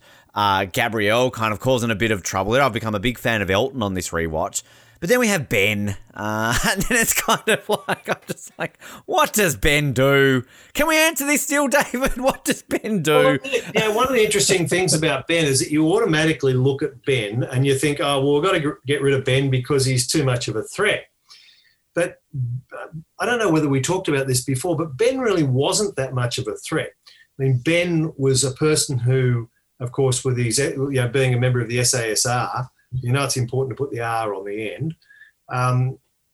Being a member of the SASR, he had a tremendous, skill set in regards to being in the jungle and finding food. And he taught us a lot of great stuff. And I think it was generally thought, well, he's taught us these things that we need to get us through the next week. Now we can get rid of him. It wasn't so much that he was a threat, because the interesting thing about Ben was that he actually performed quite poorly in the physical challenges. I mean, there was one challenge where he was so big in the sense of, he was the traditional brick shithouse. He was so big and muscular and strong that he had trouble getting through some of the physical places size-wise, because it just didn't really fit, and he was a bit slow getting through there. The other really interesting thing about Ben, I don't know whether I covered this when we talked, when it was just you and me talking in my sort of recap of things when you interviewed me. Ben couldn't swim very well, which really surprised me. And the only thing I put it down to is that Ben had such a high muscle to fat ratio. Of course, as you'd be aware, muscle weighs about 3 times what fat weighs. So he actually was not at all buoyant. He struggled to stay afloat. And I know that because we went out, I was a professional diver, so I have a lot of confidence in the water. And we went out to go spearfishing, and he came to help me. And I thought I was going to have to rescue him at one stage. But he was struggling to stay afloat, and it took me a while to work it out. But what it really came down to simply was, as strong as he was really super negatively buoyant because of his incredibly high muscle to fat ratio. He just simply didn't displace enough water. It's a classic example of where Archimedes' principle works against you. He weighed too much for what it was with his water displacement because of his muscle to fat ratio. So he struggled to swim. He really struggled. So he actually wasn't that much of a physical threat. Very interesting. There you go. I like hearing those stories. I mean, if we'd been playing Real Survivor and he could have killed us in the night and things like that, he'd have been the greatest threat of all. He just slit all our throats without any of us waking up. But as far as actually not being able to kill us, then he actually, in just Survivor games, he wasn't that much of a threat. He didn't run that fast. He didn't swim terribly well. He had trouble staying afloat, treading water. And he was so big he had difficulty getting through obstructions. It's interesting. I love, again, hearing stories like that to kind of see that. Just a quick, I'll ask you this quick question because, again, I'm sticking, sorry to disappoint you, but I'm sticking with original Moso as my favourite tribe between the two of you. Well, but, counting for taste. Yeah, well, better to look at, let's be honest. But also, well, not if you're gay. Well, or a woman who's a straight woman, looking at that, Yeah, of course. Yeah. Of course, to our female listeners. Come on, David, don't be so sexist, you sexist pig. Jesus, you disgust me. Did you have a better time on OG Kakula or New Moso? Like, what was your preference if you could relive like a weekend with OG Kakula or New Moso? What would you prefer? No, I was horrified at the swap. No, so you'd prefer OG Kakula? No, I didn't like it at all. I really didn't. I was very comfortable with where we were at. And, I'm a cancer and I'm old and set in my ways and all that in many respects, but in other respects I'm not, funnily enough. In other respects I'm very open-minded. But I don't like change of environment particularly. And I was very comfortable with where we were at with Guy and with Wayne and Elton and all. I enjoy them. Men. Yeah, There's the singing. Yes. I was very comfortable. Robin Hood, riding through the glen. I was very, very comfortable. Don't get me started on his merry band of men. And so I'm not gay, by the way. And not that there'd be anything wrong with that, David. Not that there'd be anything wrong with that, no. Thank you. Yep. And it just, I was really comfortable with that group of people. Even Gabrielle. Gabrielle was just there with us and the guys. She was almost like one of the guys in some respects, but obviously beautiful to look at. And you're not really allowed to say that now, are you? You're still allowed to appreciate. Look, I think that my mantra is, as long as you are being an equal opportunity perv. So let's also just say that I think Guy is beautiful to look at as well. Yeah, Elton got a nice rig on him, so do him. And Ben, come on, I may not, think he's a great Survivor player, but that guy, like, Jesus Christ, I'm just jealous that he looks like a Ben can look like that. Like, Jesus Christ, Ben, gives me something to live to. Well, something to reach out for. Yeah, exactly. Like, if Benny's capable of having a body like that, I'm okay. Like, I've got hope, basically. You're a young man. There's plenty of hope for you. Well, thank you, David. That's the nicest thing you've ever said to me. I appreciate that. I'm putting that on my my bio. A young man, David Oldfield. Thanks. You are a young man. How old are you? How old do you think I am? What are you going to guess? 37? Oh, Jesus Christ. I'm 34. Come on. I'm not that old. We're 34. I'm nearly twice as old as you. Oh, wow. I was going to say, does that make me, I can call you daddy? But then things would just get awkward on this episode. Yeah, that would become... Moving on. Become kind of unusual. But yeah, just a little bit. My children call me Papa Bear. Oh, okay. Great US Survivor contestant by the name of Papa Bear. He was a lot of fun. So, yeah. So there's you're getting these nicknames and Survivor connections out there. We sort of have some nice quick-fire questions, as well as some listener questions that we've got to, and a few other things to close this out on and sort of wrap up this season. One thing I'm just getting into it. Oh, we've still got time. Don't worry. Like, come on. I expect you to answer some of these questions. Good, David. One thing I actually tracked down, we've asked each of our guests on the show, we've asked you all what your luxury items were, because we had the luxury in the first season, no pun intended, of having a book where it told us what each of the contestants' luxury items were. I've found on this Survivor Sucks old forum post, somebody has actually listed everybody's luxury items, which is interesting because obviously the 5 guests we haven't had on the show, we never knew what they were going to have. So I will go through these, and some of these we know. So yours were vitamins. That was your luxury item. Whereas up now, I don't take any vitamins at all. Well, there you go. I'm completely supplement free and live an entirely nutrition through food only diet. So that's where you probably would have actually won the damn game then if you weren't on vitamins back then. As we know, Amber famously had mascara. We saw that on the show. Elton had a football. Fiona had a tarot cards. Justin talked about him having a guitar. Guy Leach had a razor. Smart. As we know, Kim Johnson had her sheet. Her was like a 300 count or whatever sheet it was. Imogen had a Swiss Army knife. Very intelligent, Imogen. Good job. Nicole had soap. Very clever. Gabrielle Richards, a teddy bear. Wayne had a necklace and letter from his kid. Only she'd known I was Papa Bear back then.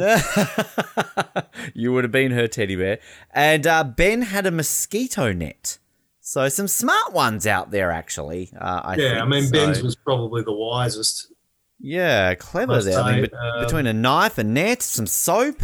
Keep in mind that, I don't know whether soap is all that particularly useful, but not that I want to be unclean, but given the circumstances, being cleaner wouldn't have helped you win. You in the shower was the best thing of that season, David. Oh, the shower was just unbelievable. I must have shaved about 9 times. Just over, never, and it was just the hot water and actually being able to wash your hair and all that sort of stuff. But it was certainly better than the daily dip in the ocean where you'd never really get all the salt off you. Did you do the whole the aqua dump? Was that a thing that you guys would do? Go out to the ocean and just drop a couple of nuggets in the ocean? It's a big Survivor US thing, the aqua dump, doing a poo in the water. Like, is that a thing you did? No. No? No, I've never felt an urge to do something like that. Right. I never thought you probably... I mean, this show's shit enough as it is before being asked a question about shit. Yeah, but, no, it would never have occurred to me to actually do that. Yeah, well, it's a big secret. Well, not really a secret, but a big prominent thing that people like to do in the US version. Maybe it's just an American thing. They just swim out in the ocean. Why? And of course, anyway, you realize that a lot of those items, luxury items, were geared towards some on-camera usefulness, like obviously the guitar. Fiona and the tarot cards, Elton with the exactly, football, and then her sacrificing them by burning them for the good of everybody. And of course the guitar for Justin to sort of. It's all. Why weren't you using it, David? You should have been singing. Like, you should have been doing the campfire sing-alongs. I don't think he knew any songs that I knew. I don't know how proficient he was as a recollection, but I don't think he knew any songs that I would have sung, like And I Love Her or Yesterday or something along those lines. Come on. I think you're selling Justin a bit short. I think Justin would be capable of doing a bit of Daryl Braithwaite, bit of Heart. I wouldn't try and sing a Daryl Braithwaite song. He's too good a singer. Yeah. Amazingly, I had the good fortune of interviewing Daryl Braithwaite once, and I think he was shocked that I was actually a genuine fan of his vocal talent. But there you go. But yeah, obviously the football with Elton and these sorts of things were geared in a certain fashion. For me, the vitamins for me, one of those things where I was going through a crazy period where I thought that's what I needed. And I was used to taking vitamins every day. So, do you remember? Because generally, what will happen on a sort of a regular Survivor season is I think you send in 3 potential options, and then the producers will go, choose that one, or no, none of those 3 work for us. Why don't you choose something else? Did you get it? Like, did you have to submit things, or were you just straight up like vitamins and like sure? I don't remember being given any options or having anything refused. So, no, I certainly wasn't guided in any direction where that was concerned. I just picked what I felt I needed. Nice. There you go. Good to see that happens. All right, so we've got some questions. We've got listener questions and then sort of our standard end of season questions before we will wrap it up. Now, big thanks to everybody who sent in these listener questions. We always like to use our finale of each season to kind of be the listener questions episode that we do here on ASA. And we did the added incentive this time around, of course. We have a prize to give away this week. Our good friends over at Headskins have produced, as you can see, I'm wearing this now. Listeners can't see it, but of course, sort of a replica Celebrity Survivor style buffs. And we have a set of these which we're going to give away to the best question. And David, you're going to be the judge. So you get to choose which you think is the best question and who will win a set of these buffs. That's a two-edged sword. I get to make one person happy and piss off a lot of others. I'm pretty sure you're used to that, though. You're a politician, right? Come on. Like, that's your job. These days. Well, this is why we get you back, David. So big thanks, everyone. Now, I want to start off with one here because this person will be our next guest on this show. He's the first boot of season 3, the Channel 10 first ever season they did. The legendary Mr. Des Quilty. Now, again, I don't know how familiar you are with the Channel 10 version, David, but basically, Des likes to take the piss out of us because he doesn't agree on our rankings of the season that we say your season is season 2, Channel 9 season 1. He's adamant that he was on season 1 of Australian Survivor. Des, you're wrong. It's the 3rd season of Australian Survivor. You're on season 3. So his bit of taking the piss is, when should I expect my Asanga, Samatau, and Asatoa from season 2? Thanks in advance. So they are the tribes that were on the 2nd Channel 10 season, what he refers to as season 2. Not really a question. So is he just in denial that our season counts? Exactly. Do you have anything to say to Des on that, in kind of defense of the fact that your season counts? Maybe he should just see a doctor. Yeah. I'd agree with that. Hello, Des. I know you're not listening, but we look forward to having you as our next guest on the show. I am seriously looking forward to Des's interview. It will be a lot of fun. Denial is helpful for people to get through daily life, but it doesn't change what it is. Yeah, that's a solid point. Our first, outside of Des's question, so we've got one here from the Grim Recapper on Twitter. They say, I shouldn't assume that it's a he, they say, who were the most famous celebrities there at the time it was filmed? I tried working it out the other day, and I ended up with Fiona in second, which seems not right. Now, Matt and I talked about this at the beginning of the season. Yep. To you, again, we've had this big discussion about the term celebrity, but if you, based on your sort of thoughts where you said a celebrity in your eyes is, a Charlton Heston, Sophia Loren, who to you, out of the 12 of you... Or these days, to be more contemporary, Brad Pitt. Sure, Is a celebrity. Yeah. But who would you say then out of the 12? Is a celebrity, Exactly. Yeah, but who was the most... Tom Cruise is a celebrity. The biggest celebrity out of the 12 of you out there, who would you argue? I wouldn't have put Fiona anywhere in the first six, I wouldn't have thought. I mean, I'd never heard of Fiona. I know more about Fiona now than I knew then. I'd never heard of her. I'm with you. I didn't... because she, of course, was in Def FX, which Matt knew her very much from the band. But, yeah, I had no clue who Fiona was. Well, sorry, did they have a hit song or something? They were kind of one of those, underground kind of... they had a few. I think they charted a few times, but I guess you had to be into that kind of music. One person's celebrity is another person's nobody. So, because, it is a question of what it is that you follow. I'll just say, I said to me, the biggest celebrity going into this, to me, was Wayne Gardner. And maybe that comes from a fact that I'm a bit of a motorsport fan. Wayne Gardner, our first ever world motorcycle champion, big household name for a large portion of the 80s into the 90s before sort of Mick Doohan came around. So to me personally, I said Wayne Gardner. But again, I don't know how you would. It depends on how you classify your cast members. I think that you're not far off there. I think you're not far off with Wayne Gardner.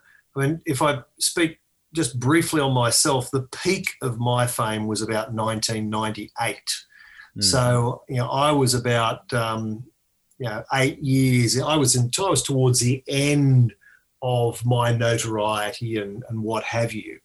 I would think Wayne. I would think Wayne, because Wayne was, I think a couple of times, at least twice, perhaps even more, a world motorcycle champion.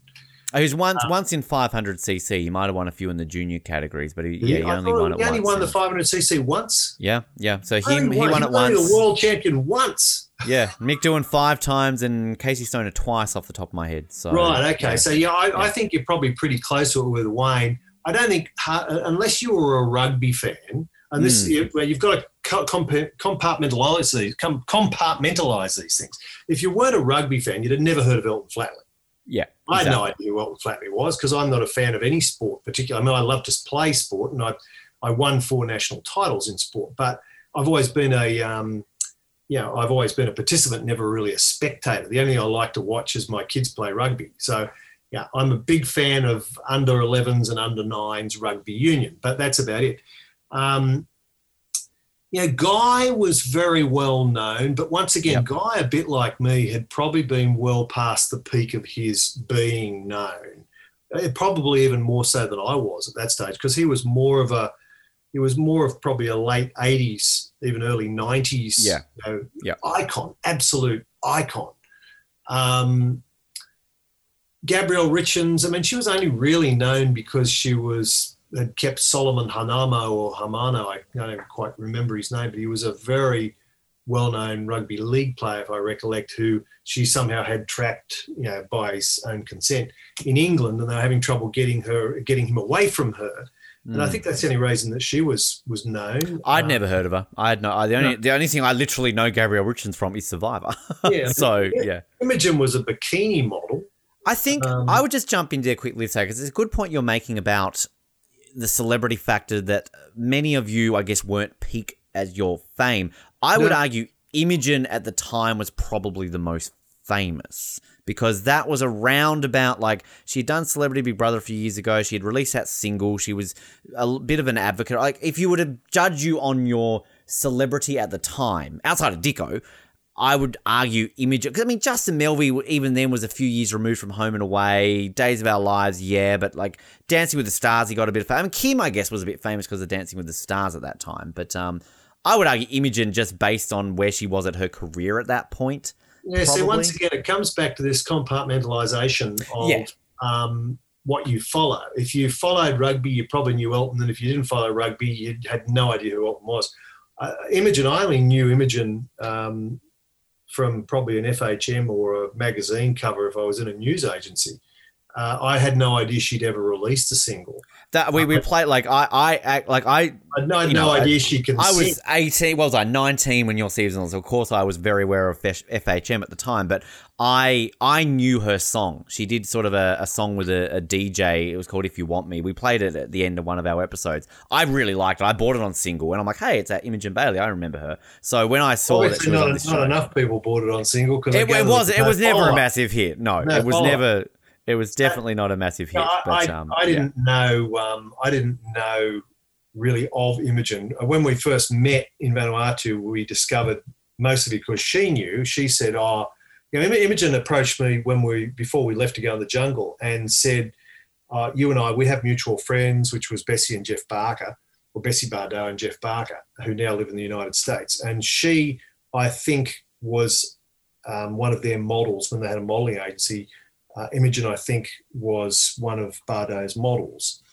And I think that's how they knew each other, but I'm not entirely certain. But that seems to make sense. And she said, we have these mutual friends. I won't ever vote against you. Well. Anyway, so, but no, I wasn't aware that she had a single or did any of those sorts of things. I'll send you. I don't think you'll like it, but I'll send it to you. Kind of through that one. I suspect that it's probably a bunch of whispering. She's actually like, I mean, she actually get out there. Has she got some pitch? Not overly, but I mean, she's not terrible, but she's not brilliant. Amazing what she can do with a mixer. Yeah, well, she's no David Oldfield. I mean, no, I'm not a good singer. I just have a reasonable pitch that I can carry. What? Just before I move on to the next question, what were your 4 national titles in? What sports were these in? Scuba diving. Wow. Okay. 10-pin bowling in 2 areas. Wow, okay. I like this. And photography. Wow, really nice. Very diverse. Yeah, that's right. They're quite diverse. How do you win a national title in scuba diving? Well, I suppose it's a little bit like Survivor. It's a combination of theory tests. And the theory test I put down would have been that puzzle we did, which was the achievement I was most happy about.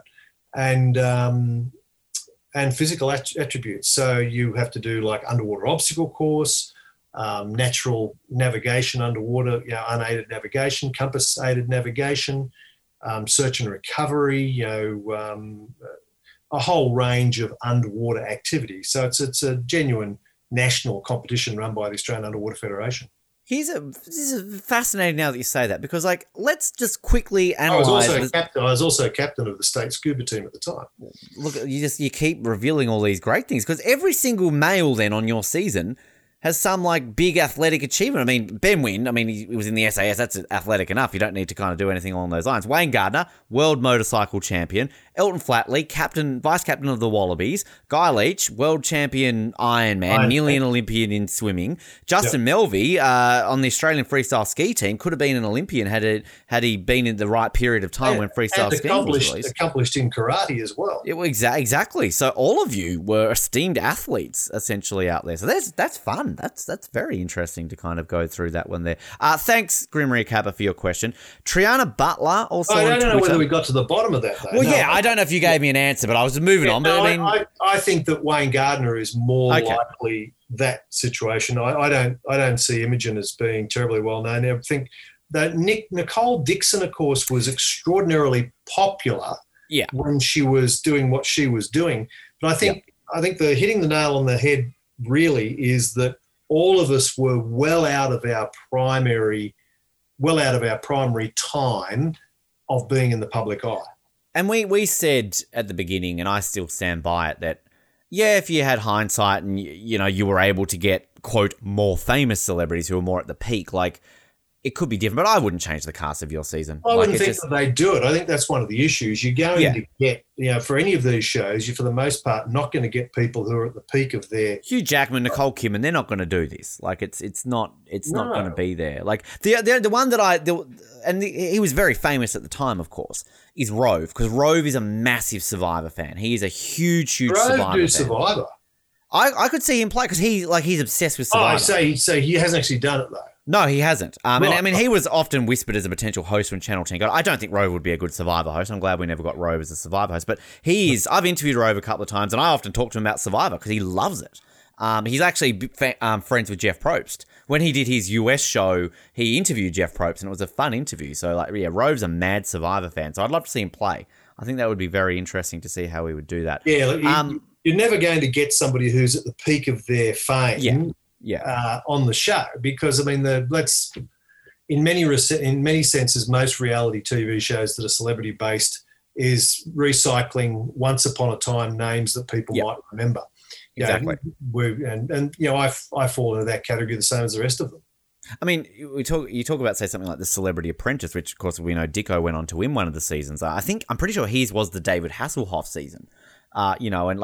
Very well past his prime, but I mean, still quite a big name and marketed heavily around the fact we got David Hasselhoff to be on this season. But that would have been your season. If Anna Kournikova was on your season, how differently would that be marketed? Like, come on.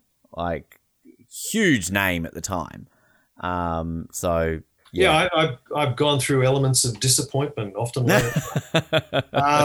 that I know that we missed out on meeting Anna Kournikova.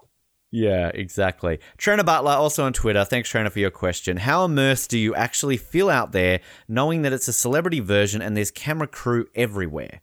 Well, isn't there camera crew everywhere for the non-celebrity version? Yeah, there is. So, I mean, I don't know if maybe she means like because you're maybe used to it more with camera. And we talked a bit about this with Justin and, people who are you're used to it a little bit more, aren't you? Like if I went out there, I mean, clearly I'm such a celebrity, David. I'm used to cameras in my face all the time, but it's going to be a bit different to me that I'm not maybe used to that as much as, I'm not saying you're being filmed all the time, but you're still has a news crew in your face. I was certainly used to it, and I would have thought that most of the people were used to it. Though, of course, acting in front of a camera is different to being caught by cameras. I was used to the scenario of being caught by cameras and doing off-the-cuff stuff. Nothing I ever did was scripted. So I was used to doing live current affairs bits and 30-second news grabs by satellite and all that stuff. So and as a radio host too, live radio is a different beast itself. Yeah, I'm used to spontaneous and immediacy of what's taking place. So it's a bit different to being an actor where it's scripted and you've got lots of cuts and different opportunities to do it. But I would have thought everybody that was in our show was at least to a degree, not uncomfortable with the cameras and that. And keep in mind, there were times when we managed to get away from the cameras. Like there was that night when Imogen grabbed me as I was going to the toilet, and in a place that was most inconvenient at the point of time, given what I was trying to do.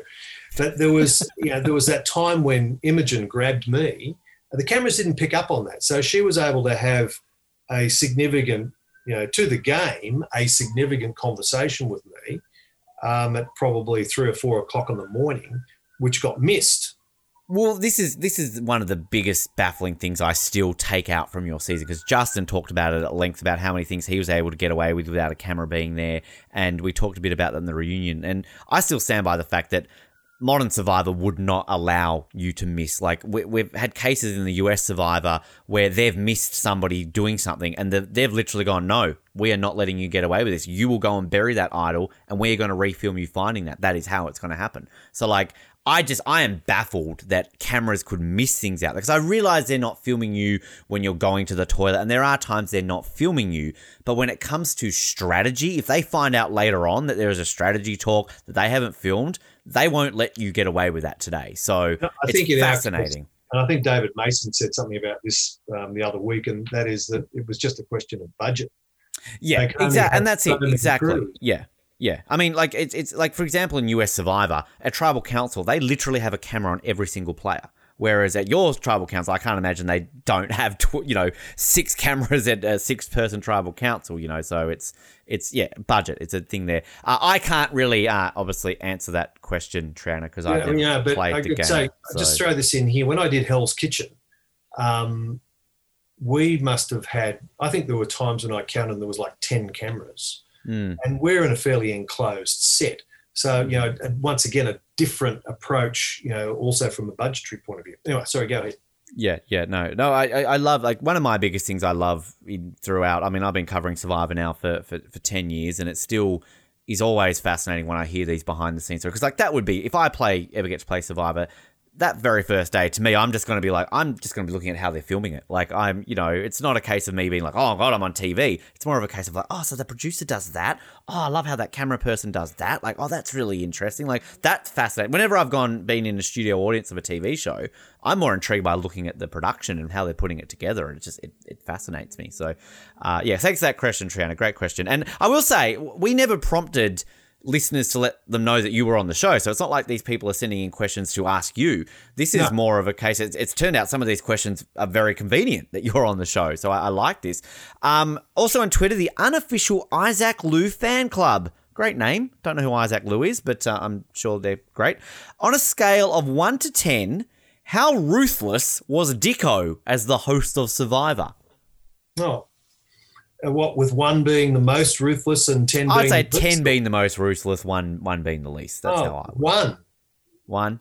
I didn't think ruthless wasn't a word that I would have applied to Dicko at all. Dicko, as I said, is a hail fellow, well met, and he was he has a dry sense of humour, and he was comical and friendly, and I didn't at any stage get the impression that he was even vaguely ruthless. I will give him a bit of props for his tribal council questions, because we love Lincoln on this show. We're good friends with Lincoln, the host of the first one, but Lincoln was very scripted and structured in his questions. He wasn't really able to ask follow-ups and kind of leading questions and things like that. So, like, Dicko, though, at least was the first Australian Survivor host to follow up on things. I think it was the tribal council where Nicole was kind of, dangling some nuggets about, like, oh, and I can't be with it. And Dicko's like, well, I'm not going to let you get away with that. Like, tell me who. Like, what you should be doing as the host. And I like, that's not necessarily ruthless, but I think it's the first time we really got a taste of that on Australian Survivor. And I have my problems with JLP maybe not adhering to what he should be doing with follow-up questions. So I'm going to give him at least a 4, just on the nature of tribal council of what he was able to do. Everything else, I agree with what you say. You and I have a different definition of ruthless. We do, yeah. Absolutely. You've gone toe-to-toe with some big names in Parliament, David. I've just interviewed, Guy Leach and David Oldfield. That's nothing. Come on. Stalin was ruthless. Dicko, not so much. Even though they do share quite a lot of things politically.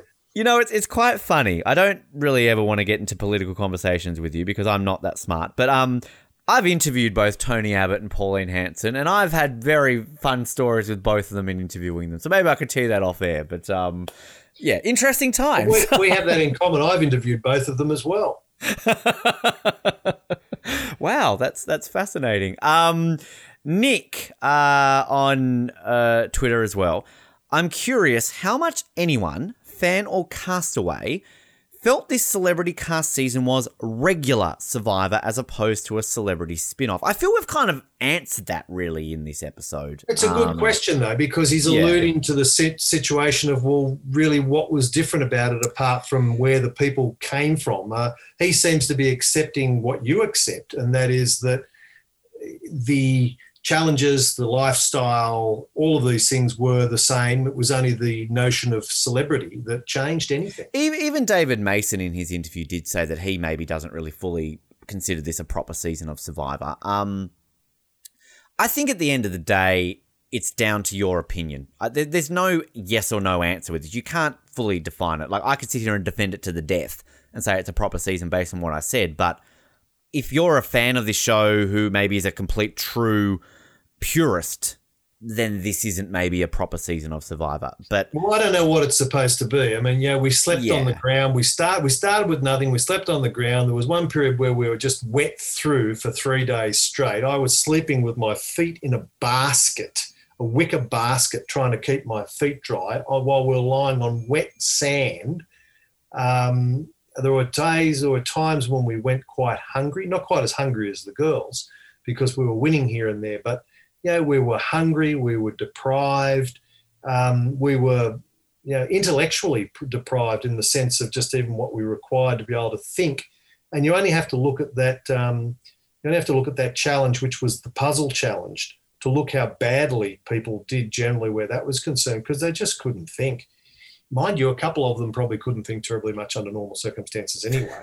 But it was difficult. But as I put to you, what is true survivor? My father was a prisoner of war with the Japanese.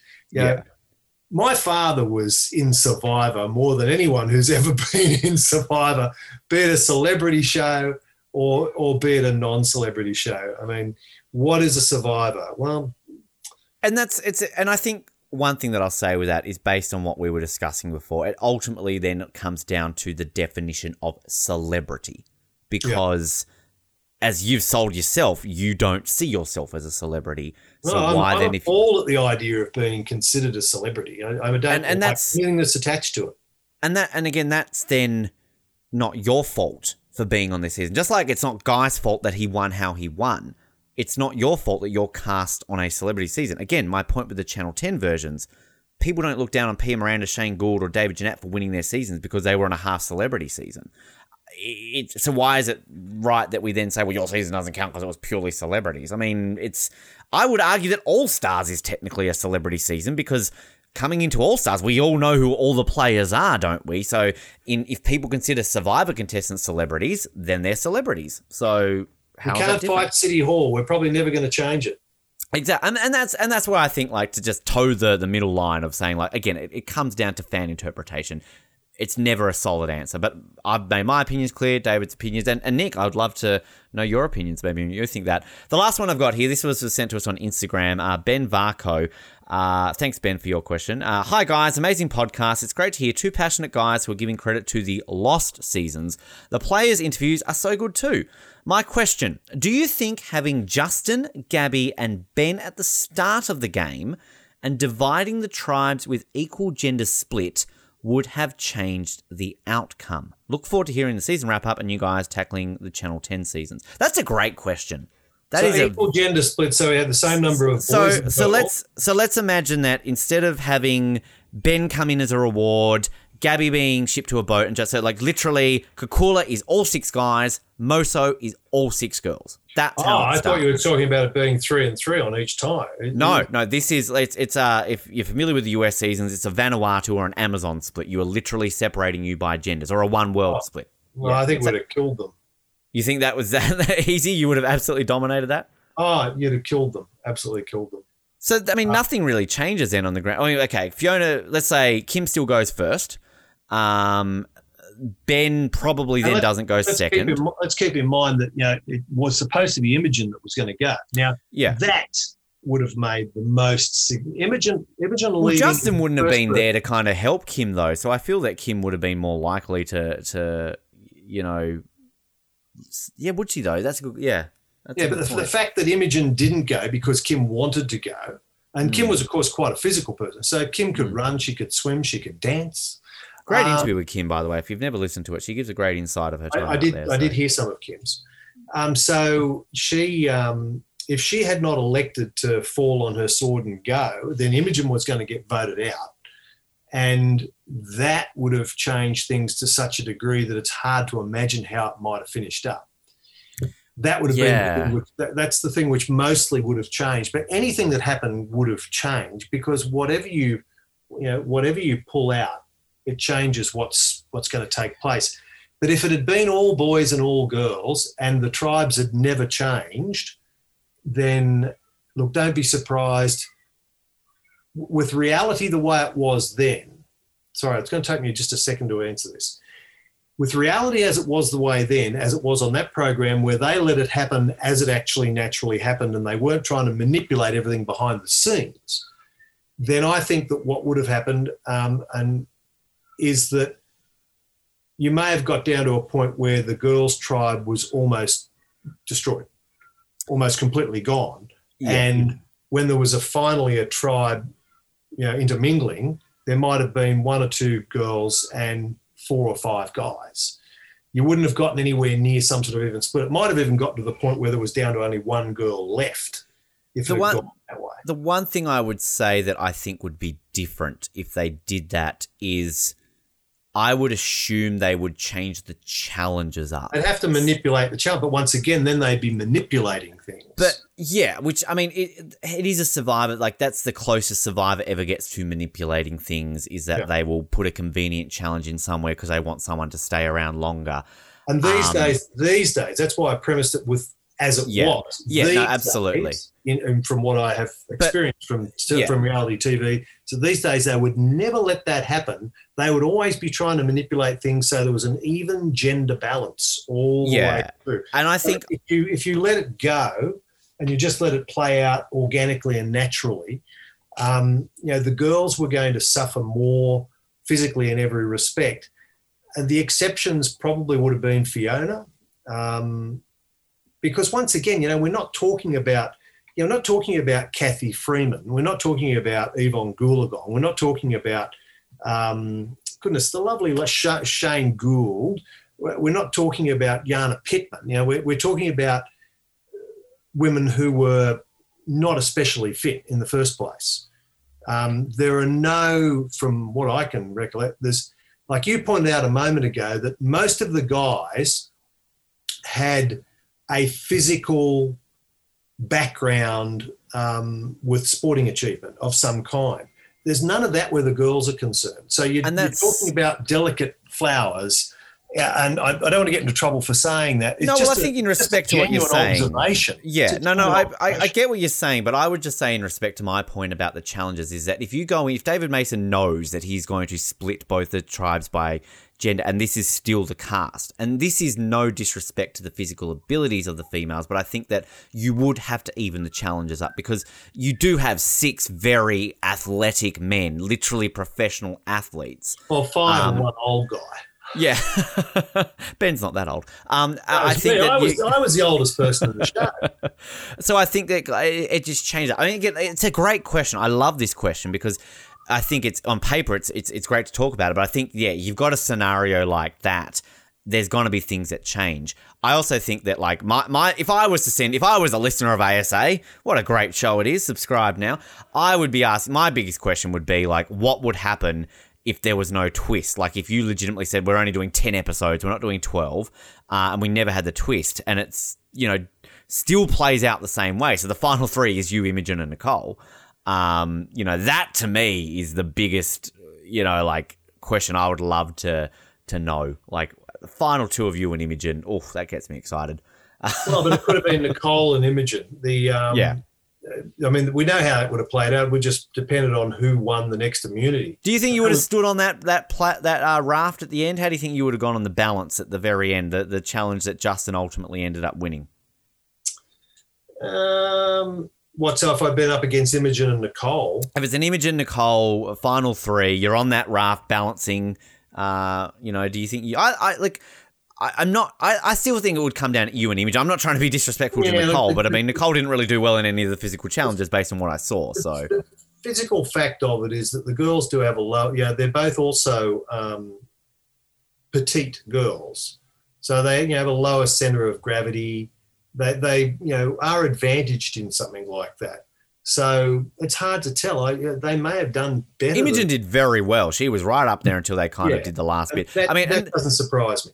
There was definitely a challenge across the season which I thought was very unfair to Imogen and Nicole. It was the one where you were holding the pole on your head. I think that was a challenge after you got voted out, and they were holding it for I think that was a reward challenge. And they basically, like, generally how you should do those challenges is you get it based on a percentage of your body weight and what you're holding, so it's fair. Because obviously Nicole is very small, whereas Guy Leach is, quite a muscular athlete. But therefore they were all still holding exactly the same weight. So of course Nicole and Imogen went very quickly, and then Guy and Justin were in it for a long time. So that's where I thought, like, okay, that's very unfair on Nicole and Imogen. That should be based on body weight percentage, not on, everyone holds 100 kilos, if you know what I mean. So, yeah.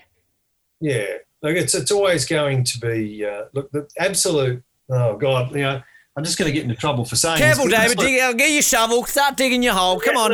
Start digging that hole for something. But the absolute fairest way of doing it would be to have women against women and men against men. Because then you don't have to manipulate these things. Like, you don't have to say, oh, that girl only weighs 60 kilos, so we can't have her do quite what this guy who weighs 90 kilos and is dripping with muscles. So all of these things, once you intermingle, and it's not even forget about the aspect of gender. What we're really doing is that gender often, to a degree, dictates physical size more than anything else. Let's just look at it from a physical size point of view.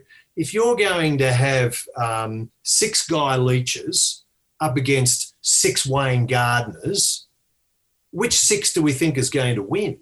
It's just simply a question of that. I mean, if you're going to have 6 Imogens up against 6 Fiona Horns, I mean, it's the Fiona Horns that are going to win.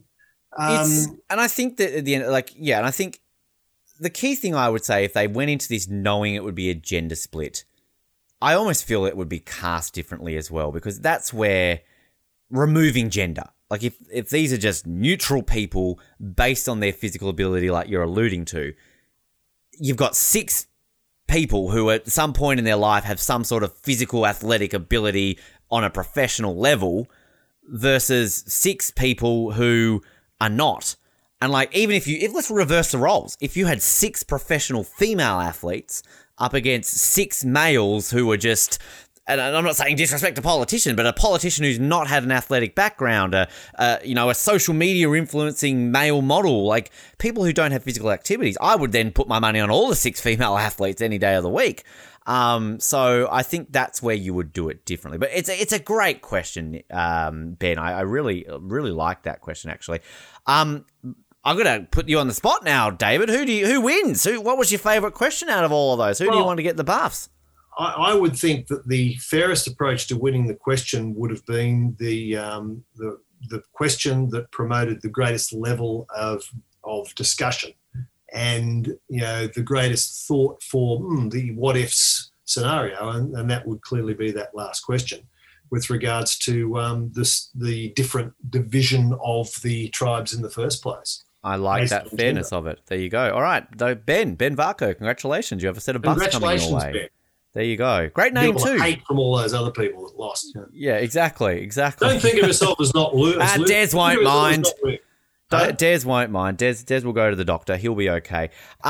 So what we also like to do at the end of these, and I'm so fascinated to be able to ask you these, because generally this is a Matt Dyson and I. Last season we had Cable and Matty Carr on to give the answers ones. These, for people who have followed previous podcasts I've hosted back in the day when I used to host Survivor Oz, and we would do a recap of US seasons, these kind of come from what we used to do there. And I will say that Matt Dyson has sent in his answers to these questions, so I can give you his answers. So these are just kind of quick fire questions, final thoughts on certain parts of the season. And I want to say, David Oldfield, I will let you answer yourself for some of these. What, sorry? So some of these will relate to players on your season. You can answer yourself. Usually I say no, you can't answer yourself. But if you generally believe that you are the answer to one of these questions, I will allow you to answer it. Well, thank you very much. All right, so let's go for the first question. Who is the most underrated player of your season? I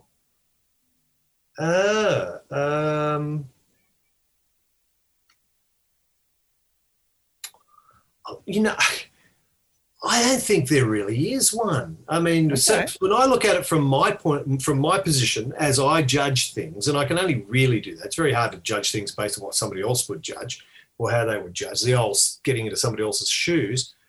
I don't know that any of them have been underrated. I suppose in that respect, it's also difficult to answer because I'm not really sure how people have rated people. But when I look at everybody's contribution, I don't see that anyone has been underrated. And let me put it to you this way, for example. Is there anyone saying, Wayne Gardner should have won? And I don't think there is. And Wayne Gardner was never going to win because Wayne Gardner just upset everybody. and didn't upset me, but he couldn't get along with the girls at any stage. So is anyone saying that Wayne Gardner should have won? No. So has he been underrated in any way? No. Is anyone saying Imogen should have won? Yes, some people are saying Imogen should have won, but is Imogen seen as underrated? I don't think so. Mostly, Imogen is held up as, you've talked about her being the queen of Survivor and all this sort of stuff. So she hasn't been underrated. Guy won. How do you underrate that? Justin, I'm not aware of anyone saying Justin should have won. So this might seem like a non-way of answering, but my genuine view is that I can't see there's anybody who is underrated. If I could put it to you this way, is there somebody who might have done a lot better than they did and in that sense has not been able to be rated because they didn't spend enough time? Then I would say that's Kim Johnson, because she was clearly a very athletic young woman who was smart and had a great deal of capability, but didn't like it and wanted to go home. So I would have expected that Kim would have shone in quite a lot of the physical activities and the other things as well, and probably could have gone on for quite some time. It's a very interesting perspective in how you put that. And I definitely think you two obviously have that unique distinction of having played with these people. So you also can maybe look at that perspective. I would say, like, I've got Matt's answer here, and I kind of get Matt's answer. So he says Fiona, and I think a lot of that comes from earlier on in the season that, Fiona, she would have been so fascinating to see go deep into the game, because I think she was working things out. She was playing the game. Like, and that's kind of what she was doing. Like, if you've got Fiona on a modern season of Survivor, you're lauding her as a great player. So yeah, and Matt was very pro Fiona and would have liked to seen her go far. Fiona annoyed me watching it, but I appreciated what Fiona was doing. So I can see that answer. My answer, and like I look at this as that, like I like what you're saying there. Like, I wouldn't say Imogen or yourself are underrated, because most fans, if they know anything about your season, say that you and Imogen were the best players of the season, and that's not to take away from Guy winning, but we know Guy's circumstances on winning and how that you can say that. So I in no way think that you're underrated, or I think you guys get the praise you deserve, and we're glad to praise you more. My answer's changed, and it's based on covering it closely and the interview I did with him. I'm going to say Justin, because I said going into this that Justin might be one of the strangest, most unusual people to ever cover in Australian Survivor, and I still stand by that fact, because Justin was very hard to read as a fan watching this. But I think what I appreciate about Justin, and in learning more about his game, is that he was aware of what he was doing seemingly. He was able to do things like manipulate, like, camera crews. Like, and I am always a fan of when players are able to manipulate the production to their positive game. And then I love this level of Justin where he was basically like, I was out there to play for money. I only cared about making money. He got to the end. I made it to the end as far as I can get. I'm going to get paid as much as I do. I don't give a shit about winning. Like, I kind of like that nature of him, and I think he's a lot smarter than anybody's ever given him credit for how he's played the game. And it's interesting when you say that. I'm not necessarily saying Justin deserved to win, because even Justin himself will say, I didn't deserve to win. But I like that he's got that level. And he still got 2 votes at the end. He came 1 vote away from winning this game. We can't ignore that fact. So I'm just going to say Justin, because I feel that I've appreciated Justin the most in terms of changing my opinion. That and Elton as a entertainment value. So yeah, my answer to that is Justin Melvey. So yeah, I'm going to put that out there. This one, I'll say that... I will say that Matt... I just want to make a point on the concept of voting. Sure. There's no one who should have been voting for Justin in the sense of a vote that is taken when all things are considered appropriately. But the fact is, and I do know quite a bit about voting, because all voting is voting, and it doesn't matter whether you're voting for someone who is the most popular singer or whether you're voting for a politician. It's all about a personal view and an outcome based on desire. And if you look at Simply Australia, about 35% of people all vote one particular way every time in every election, with never changing. And another 35% vote the other way, never changing, won't matter what's happened. And then you've got, that sort of 30% in the middle who go somewhere different or jump back and forwards between the other two groups of 35%. Most of that voting is not terribly weighed up with a great deal of consideration beyond personal outcome. And in the case where Justin is concerned, the people who voted for Justin because they simply liked Justin more than Guy. Justin was, by no fair evaluation, a more deserving winner than Guy. He wasn't even on the same level. So if voting was ever, and it isn't ever, but if voting was ever undertaken in an unbiased sense, where all the considerations are pragmatic, then Justin wouldn't have had a vote. And I say that in the sense of saying he was one vote away from winning, only because people don't vote the way they should. I completely see what you're saying, but I guess my counter to that would be is like, how do you fully, I guess, declare somebody is deserving? Like I get your point, because I get exactly what you're saying, but we've had many winners in US Survivor who it's argued that, they only won because there was a bitter jury and everybody voted for them because they didn't want the other person to win. But at the end of the day, my argument would be, well, they did what they could do to get to the end, to be there, to be voted for in the first place. So let me put it this way. If we had a girl and a guy going into, I don't mean our guy, but a girl and a boy going into the final, there would have been people on the jury who would have voted, who their casting of their vote would have been influenced because of the gender. Do you think that is always necessarily the case, though? Do you firmly think that you would have that? I know that would have happened on our Survivor. I don't know. I can't sort of speak about other survivors, but the fact of the matter is, both in politics and in this circumstance that I'm most familiar with because I was there, if there had been a female in the final two, the ultimate judgment that would have turned the vote towards that female for some people on the jury would have been the fact they were female. Interesting. Okay. All right. Might be a deep dive we need to... It's something that happens across the board. How often have you heard someone say, it'd be good if a girl won? Well, what, any girl? Or so if we've got a girl that's in the final two, we've got to make sure we vote for her because it'd be good if a girl won. I think at the end of the day, however a person votes is formed, it comes back to what we're saying about opinions. You're going to form it on however you are, and at the end of the day, that's how you're going to do it. And the bottom line is that most people will vote based on who they like.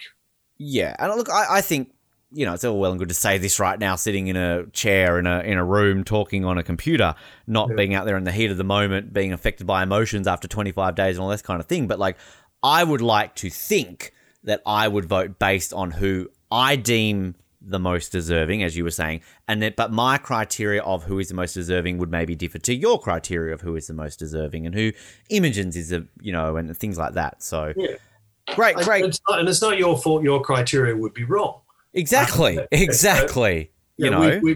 look, the bottom line is most people don't do it. Most people don't approach anything in a pragmatic sense. We are human beings. We have the same emotional relationship and the same emotional reactions to things that our predecessors had 10,000 years ago. Human beings have evolved all manner of technology beyond, something our grandparents could never have dreamt of. But we still fundamentally, in many respects, think the same way as they did and think the same way, as I say, our emotive reactions and responses are largely the same as those of people from 10,000 years ago, except that we know that, lightning isn't God throwing something at the earth. Well, we obviously know about the planets. We know about weather. Next you're going to tell me Santa's not real, David. What are you doing? We know all of these sorts of things. But as far as emotions are concerned, people fundamentally act the same way as they did, which is, why we still have domestic violence and why we still have rape and why we still have murder and all that. Whenever you can find a society where they have eliminated crime, then you'll have a society where people have actually genuinely, emotionally evolved. And that doesn't exist. So voting is never going to be pragmatic. And in that sense, it's never going to be fair.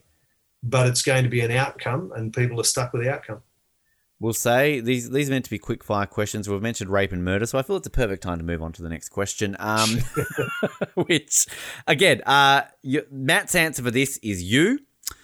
I am also going to answer you, and people, you're sucking up because he's on the show.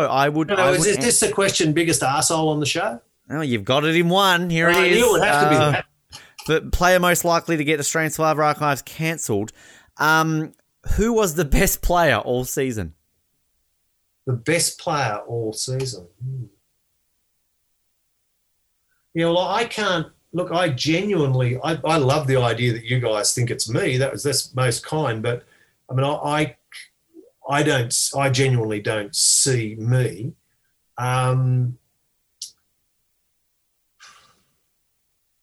But I am having difficulty. I always thought that Guy deserved to win. And when it all happened as it did, I still thought Guy was the most deserving winner, given his general actions from the beginning all the way through, his physical capabilities, his capacity when it came to being utterly reliable and genuine in the way he approached things, and his resilience. I thought it was Guy that deserved to win from the start all the way through to what took place. I can see, as I look back on it now, I can see why people might think that there were certain things that I did really well. And I'm grateful to have been able to be seen that way.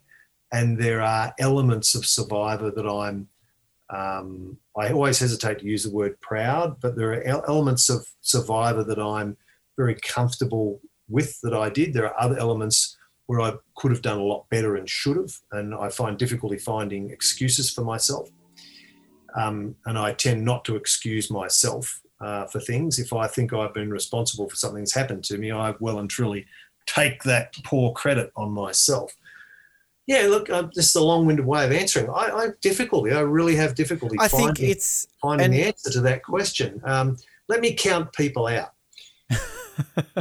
You're such a politician, Dave. You got to, No, I'm really not. There was one point during that program where Dicko said, a typical answer from a politician.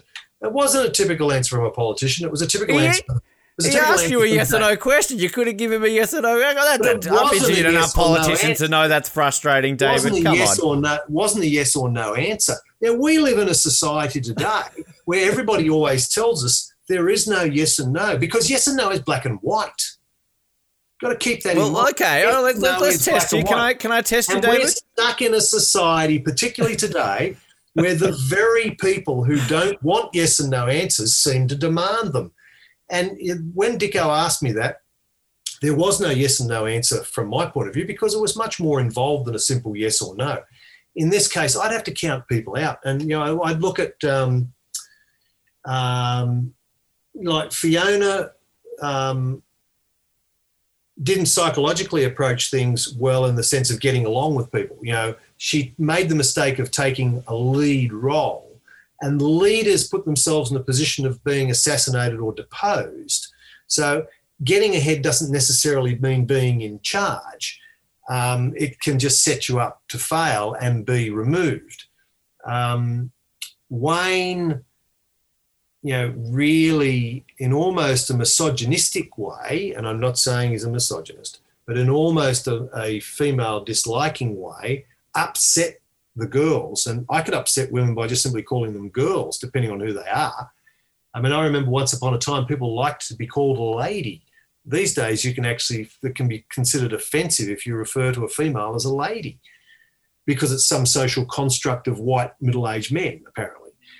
So times are changing and people can be difficult. It's a question that for me, there is no yes or no, and there is no definitive person. I was going to test you and say, so if I was to flat out say to you right now, was Guy Leach the best player of this season, yes or no, you would answer. No.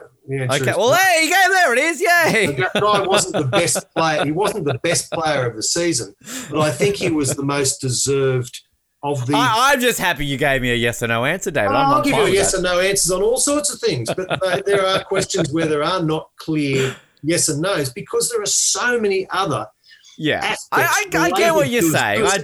I do. I'll just look.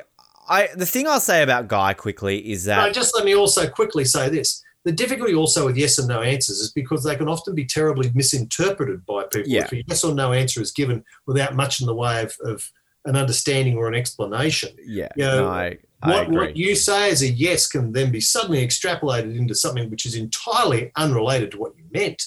So most things require explanations, and many things do not have just simple yes and no answers. And I feel with each of these questions we're going to get these answers from you, David. I'm intrigued. But Guy, was Elton the best player? No. Was Guy the best player? No. Was Guy the person who most deserved to win? I think yes, which also tells us that being the best player doesn't necessarily mean you are the most deserved winner, because you could fall down in certain areas. And if I could put it to you this way, in my minimal understanding of how to win at things like Survivor, and in many respects, Survivor is a microcosm of society. And in the way to win is to not be too good, but be good enough. Not be too friendly, but be friendly enough. It is mostly a matter of moderation as you're going through a whole range of things. You don't want to seem too good, because a lot of people don't like people who are very good at things. They prefer people who are closer to their own skill set. You don't necessarily want to appear too smart, because a lot of people associate intelligence with being sneaky, which is ridiculous. Was Einstein sneaky? I mean, it's just ridiculous. But that's the way we are as emotive human beings. We're, as I say, we're still living 10,000 BC, where those things are concerned. So, sorry, it's gone well beyond. I mean, look, I can't help but listen to you. A, because you won't shut up, David. Come on. Yes, that's true. A good show. And B, you do make some very fascinating points, which is interesting. I just wanted to quickly touch on Guy and just say that I think that if Guy had won this season without being voted out, no twist, and because the thing that's always fascinating about watching Guy is that I think Guy is a great player of this game. He's a threat on every single level.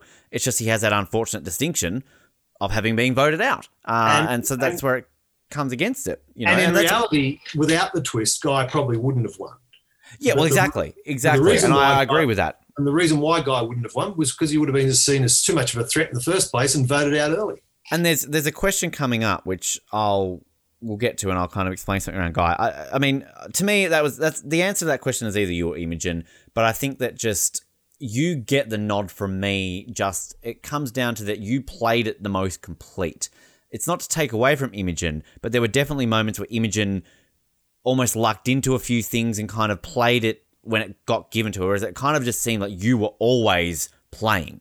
And that's how I interpret it, and that's how I look at it based on the edit and everything, and through talking to you and everything. And I think that I also judge it based on the fact that how, like, a common way of looking at a player's game in Survivor is if you were to play 10 times, how would you do out of those 10 times? 1 out of 10 you might win, 5 out of 10 times you might win, 0. And I think that you're the type of player that if you play 10 times, you're going to go far every single one of those 10 times and probably win a couple of times, because ultimately winning comes down to luck as much as it does for your skill set. So, whereas Imogen, not to take away from Imogen, because I love Imogen, I am a massive fan of her gameplay and her as a person. I could easily see her going out very early in some of those 10 times she plays and going deep in some of those 10 times. I don't think she's got the complete level there where it can happen that way. So, that's my reasoning. And again, I don't have Matt's context for his answers, but he's answered you. So, best challenge of the season, David. What was and this can be based on your thought on you enjoyed it because you did well in it, or you just enjoyed it because overall it was a great challenge? Like, what was the best challenge of the season? Well, look, I won 3 challenges. I enjoyed all of them. And the challenge that I thought was the most telling challenge, if I put it that way, was the puzzle. Mm-hmm. I thought that was the most telling challenge because it pitted one's capacity to get through the deprivation of nutrients and still have some clear thought. So, but it wasn't a physical challenge. There are no other particular challenges that come to mind for me as standing out. There were no others that were particularly individual challenges. Obviously the couples challenge that we had towards the end was largely an individual's challenge, even though it was a couples thing. That mightn't make sense, but it does. I won't go into it too far. I think the puzzle. But I'm interested to hear what you guys think because, of course, obviously there's a level of focus for me on what I mostly remember, and I'm mostly going to remember what it was. And that's why I was kind of it was what I did myself that I'm going to mostly remember. Exactly. Matt answered the final challenge, so the balancing challenge. Personally, and this, I have 2. I love a gross food eating challenge. I think that should be a staple of any Survivor. I love it. Grubs. Yeah, like I just love watching gross food challenges. Mine is like one of the first challenges you guys did. I love the pig catching challenge. I just think it's a fun challenge. That was fun. Yeah, I love just that. It's so entertaining to watch.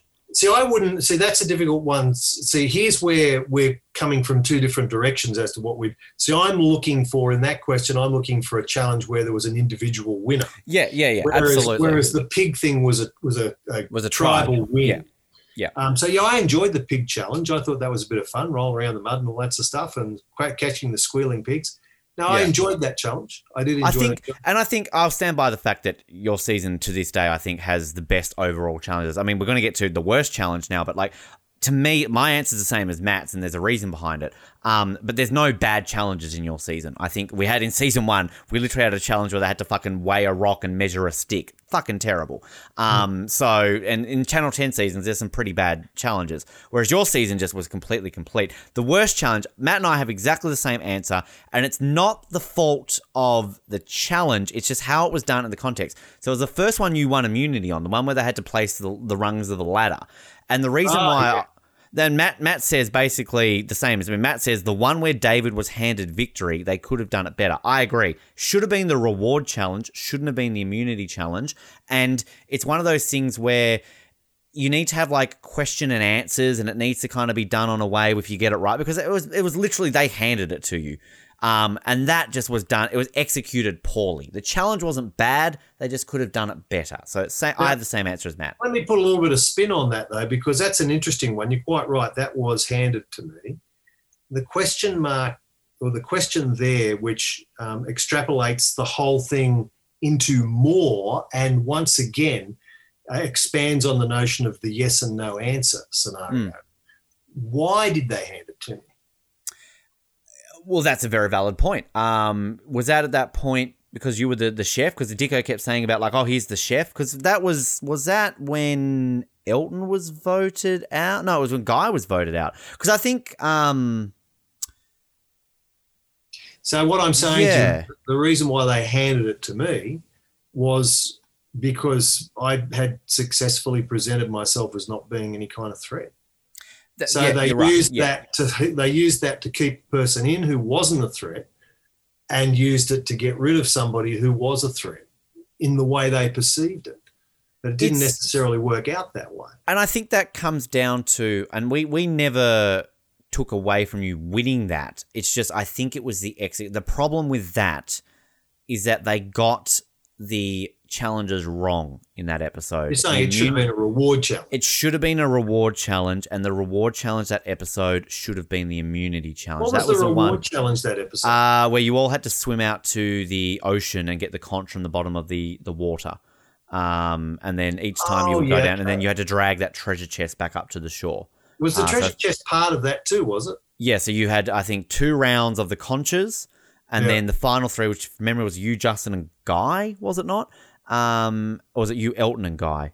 You had to drag the chest to the end. I think it was you, Justin, and Guy. And Guy was always going to win that. But, like, I mean... No, the chest one we all dragged, and it was a tribal thing where everyone had to swim out and get the chest. This was a different one. So that was a tribal one, but this was the individual one. So, because Guy took Gabby and Elton, and that's when they went to the village and had the feast. And him and Elton broke the chief's spear. If you remember that episode. So, again, nothing wrong with the challenge. I just think switch them around. It's really that simple. So, this is a good one. The key moment to you of the season that decided the game. So, what was the one moment of your season? And there's an obvious answer to this one. Matt's answer. From my point of view? Well, it can be from your point of view, if you want to. Or you could just say in general. I mean... Matt's answered the twist. So clearly the twist happening is why Guy won the game, right? If that twist doesn't happen, Guy doesn't win the game. I've got a different answer, but I'm intrigued to see if you agree with that. Well, it's the twist, and I put the twist on it in this sense, in that it was my fault because, and I know I've explained it in this way before, but I'll try and be brief.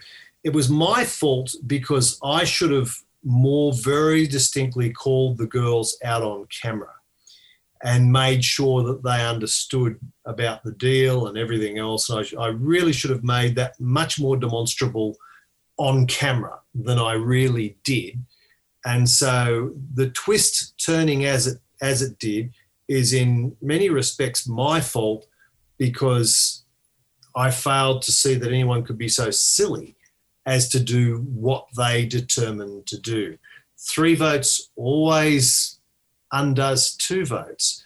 And the idea of turning yourself into 2 against 2 when you have the opportunity of being 3 against 2 is insanity by any evaluation. So I helped that happen, and I'll take responsibility for that by not really calling those girls out very heavily on camera, which would have made it more difficult, I think, for them to do what they did where I was concerned.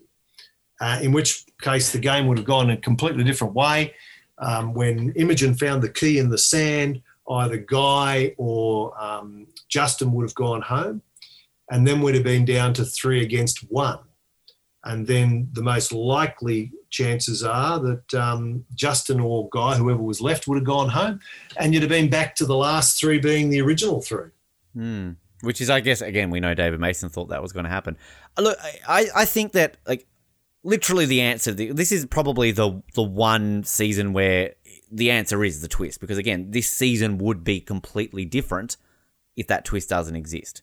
We know that. Recognise the season would have been completely different if anything had changed. True. But the twist is the most evident, obvious, global thing. Yeah. My answer is different. I'm going with the last vote before the merge, Wayne's vote, because that was a contentious vote. It came down to basically Gabby switching over to the girls.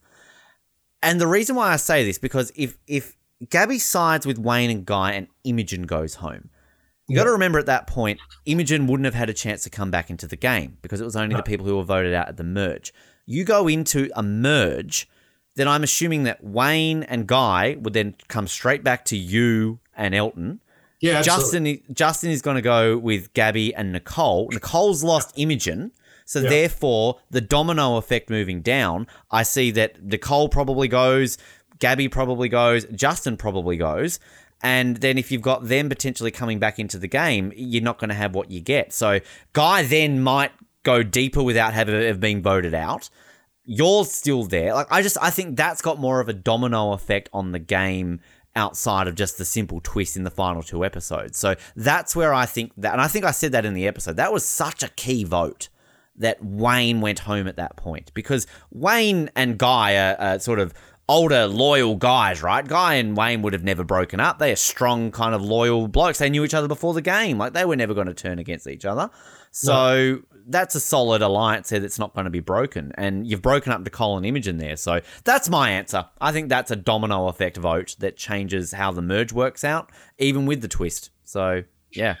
Look, I think that's entirely valid. I say again, if you pull anything out anywhere, you change whatever takes place from the present to the future. And once again, just imagine how different it would have been if Kim Johnson had decided to stay. 100%. If Imogen had gone. First person. I don't know how that would have gone. Imogen wouldn't have been there to come and approach me when I was off doing a wee in the middle of the night. And so Justin wouldn't have gone the next council. Everything changes as soon as the slightest thing. I mean, it's like all that stuff that any of us that are interested in time travel. Yeah. And I love time travel shows. And, the key factor they always sort of point out in all of those programs is you must not change. Don't kill anybody. Break a leaf. No matter how small, no matter how insignificant a person might be in history, no one you've ever heard of, but they might be somebody important's grandfather that changes everything. Exactly. So, it's such the smallest thing can make such a huge difference. 100%. Yeah, absolutely. Such a huge difference. If you hadn't have taken a wee when you took a wee, she'd obviously been watching and waiting for an opportunity to speak. No, she'd obviously been watching and waiting for an opportunity to speak to me when the cameras were not on us. Yeah. So, and it's to Imogen's credit that she was being that careful. Yes, all of that could have been entirely different, and I don't know when she else would have gotten to me if it hadn't been for my, poorly. Aquadump, David. Aquadump, swimming out. Well, no, I was going to the bush for a wee. I wasn't going for an aquadump. I guess you guys had like a little portaloo thing, right? So I guess that's why you don't need to do an aquadump when you've kind of got a sort of toilet. So you've got a difference there. Worst moment of the season. I mean, you could say me getting voted out. I'm something of a bushman, so I'm used to digging a hole and just pooping in the hole and covering it in. But sorry, go. The worst moment of the season. So, like, I mean, you could answer me getting voted out. I hated that moment. Or the twist. Like, Matt's answered the twist. I'm going to answer the twist. I think that's the worst moment of the season. Certainly that encapsulates what happened where I was concerned. Yeah, my worst moment was realising that I was being done in to no advantage. In some respects, and maybe I'm the only person in the world who feels this way, but sometimes when you get done in, you don't sort of feel as badly about it if the person that does you in then goes on to achieve something as a consequence of having done that. Yeah. But as soon as those girls did that to me, I thought, that's why I did this, because they were gone. They were gone. It was just the most ridiculous, stupid, insane thing that anyone could ever come up with. And it made me feel so bad because apart from the fact that my run had been ended, it had been ended to no productive outcome for the people who did it. They made such a mistake, which affected me without it turning out well for them. Yeah. Which, I mean, look, I kind of assumed you might have answered that. But yeah, I say the twist because I still stand by that it's the worst twist we've ever seen in Australian Survivor history and it's stained the season. You'll probably, I gather as a consequence, you'll never see it again. I mean, we've sort of seen similar-ish things, but not to that extent. They're never going to do it 2 episodes to go again. Like, no way. No. I like this one because I've got the same answer as Matt. The biggest WTF, the biggest what the fuck moment of the season. I'm answering same as Matt. So Matt said, Ben Wynn coming and going without really knowing what the hell he was doing there. I'm answering that too. I'm like, what the fuck was Ben? Like, that's my answer. So, yeah. Yeah, I think, Ben to me fulfilled what he was supposed to fulfill and then was cast aside. The WTF thing for me, and this would be based on my ignorance of Survivor generally, was just simply when we had the tribal changes and the intermingle. When that happened, I thought, oh my God, because I hate change along those sorts of lines, I mean, it's like I'm never changing back to Scotch from martinis. And so it's not going to happen. It's not going to happen. Good answer. I like that. That works. Which is, it's kind of interesting because, I mean, the tribal swap was, I guess, pretty prominent in US Survivor at that point, but it was still only a few years old, and obviously we'd never seen it in Australian Survivor before. So, and keep in mind, I was not and my apologies to all the people who are such avid, watchers of Survivor. I was not a person who watched Survivor. I wasn't familiar with any of these things. I didn't see more than 1.5 episodes before I was on the actual show itself. This is where I would argue nowadays the biggest twist to do with because it's just such a stock standard thing of Survivor. Oh, when's the swap coming? Don't have one. That's a twist in itself. So people are expecting one. It doesn't happen. Simple. Yeah. Here's the one that you're only allowed to answer one person for, David. You're allowed to answer yourself. A player you would most like to see return that hasn't. Obviously, in the case of your season, no one's returned, so you can literally answer anyone. But if there was an All-Stars 2, they're finally acknowledging your season, one player that you would love to see. And again, you can answer yourself. Well, I don't want to be too elongated with this, but the immediate one that I don't have any great desire to see myself return, but the immediate, because I'm older and slower, even though I'm physically fitter, the person that would immediately come to mind to me is Guy. But I also don't want to see Guy return unless Guy won. I wouldn't like the idea of Guy returning and not winning, and I think that would be a letdown.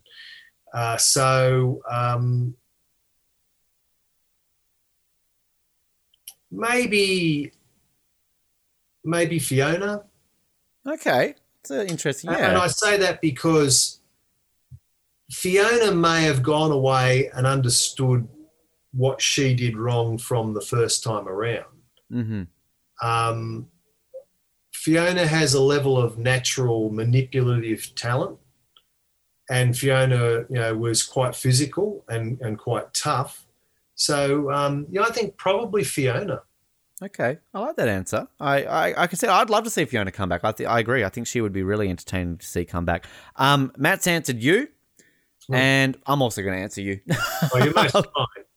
I kind of gave you the live on-air reaction to the fact that you didn't make the Hall of Fame. We recently recorded our Hall of Fame reaction episode, and as I said in that episode, I'm fighting for you every year to make that bloody Hall of Fame until you get in the damn thing. It's just evident that for whatever reason, I don't know whether it's me or because it's the celebrity thing, but Guy got in, didn't he? Yeah, Guy did, and I think a lot of that came down because the first year we did the Hall of Fame, we literally had 3 compulsory slots because we had 5 go in the first year, and we had to have one from season 1, one from your season, and then one from the Channel 10. This year we combined, so we call you now Classic Era, so your compulsory slot is combined with the Channel 9 version, so your slot went to a Channel 9 contestant.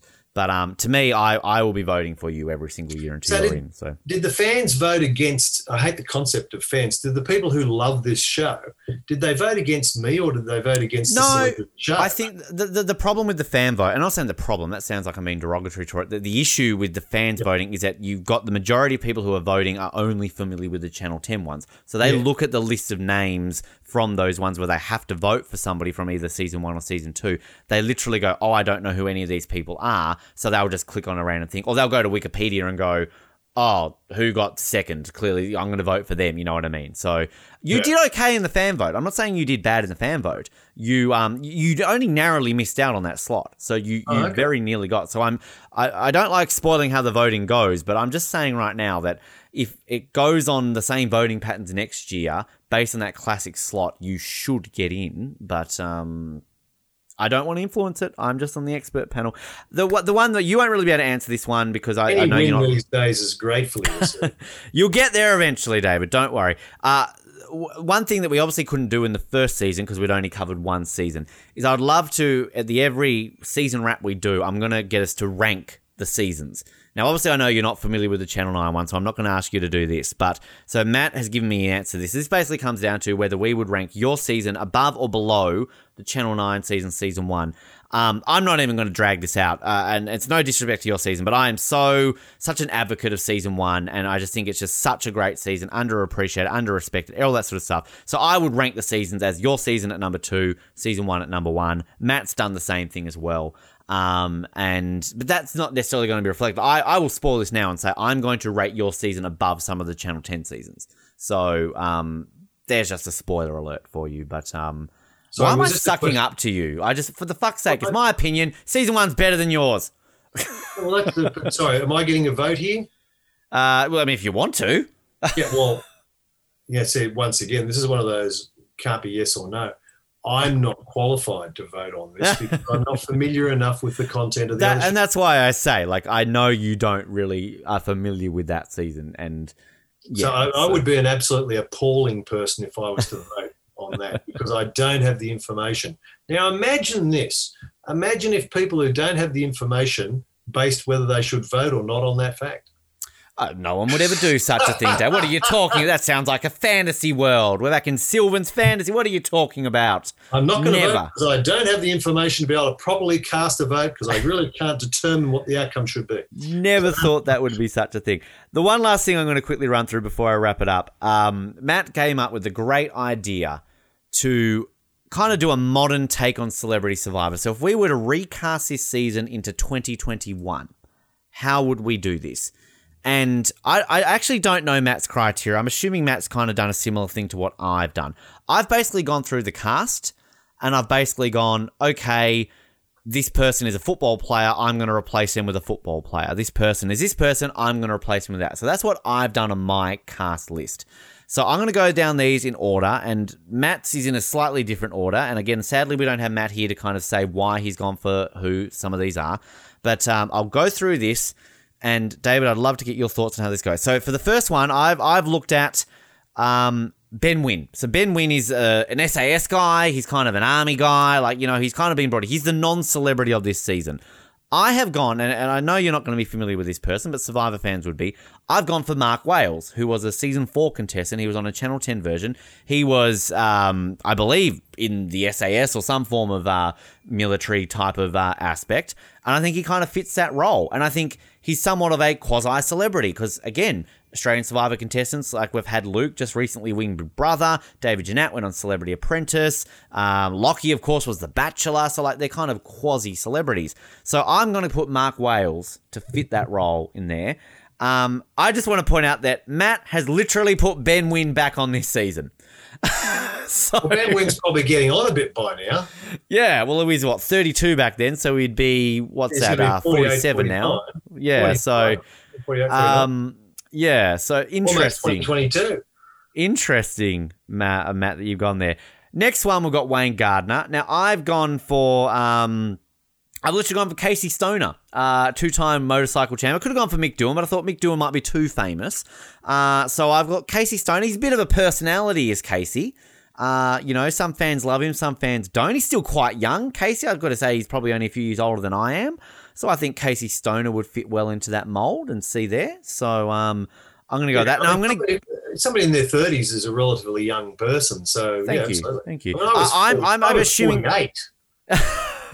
Still a spring chicken, David. Come on. Now, Matt. I'm gonna judge on who Matt's filled that role. Matt's literally put Mark Webber on here, which makes me happy. I'm an F1 nut, so I'm assuming that's the role of the motor racing person. I was nearly going to put Mark Webber, but I'm looking at this from a realistic perspective, and I think Mark Webber's maybe a bit too. Because he's still very busy. He's quite a prominent TV host. He kind of commentates Formula One, so I don't think he would have the time. If I was to have open slather on this and go any motor racing person, Daniel Ricciardo would be brilliant on any reality TV because he's such a personality. So, but again, he's still racing. He's not going to take, a couple of weeks off to go film in Vanuatu. But I like that answer, Matt. Our next one is Guy Leach's role. And I've gone for a really obvious one, a man who nearly hosted Australian Survivor back in season 1. I've gone for Grant Kenny. I just think that you think Iron Man, you think of Guy Leach and Grant Kenny. So I'm putting Grant Kenny in that role. And I'm trying to work out... I think Grant Kenny also is probably getting on a bit by now. Yeah, I think I looked him up. I think he's a bit older than Guy, but he's looking pretty fit from what I can see. Yeah. I don't know. Of course, American Survivor did have that guy who was the SEAL, who was Rudy, I think it was. Who was Rudy. Yeah, he's 70. He's still the oldest guy to ever play. Yeah, and he came back for All Stars, and he was even older, of course. I'm going to go out on a limb here and assume that Matt has, because he hasn't really chosen an Iron Man, but he's got Andrew Simons on here, the cricketer, and there's no cricketer on this season, so I'm assuming Andrew Simons fills Guy's role, which is interesting. I'd see Andrew Simons on Survivor. He'd be entertaining. He'd be good. Now, Elton Flatley's role, obviously kind of the rugby player, but I've gone for the Tasmanian perspective. I'm more of an AFL guy, so I've gone for an Australian footballer.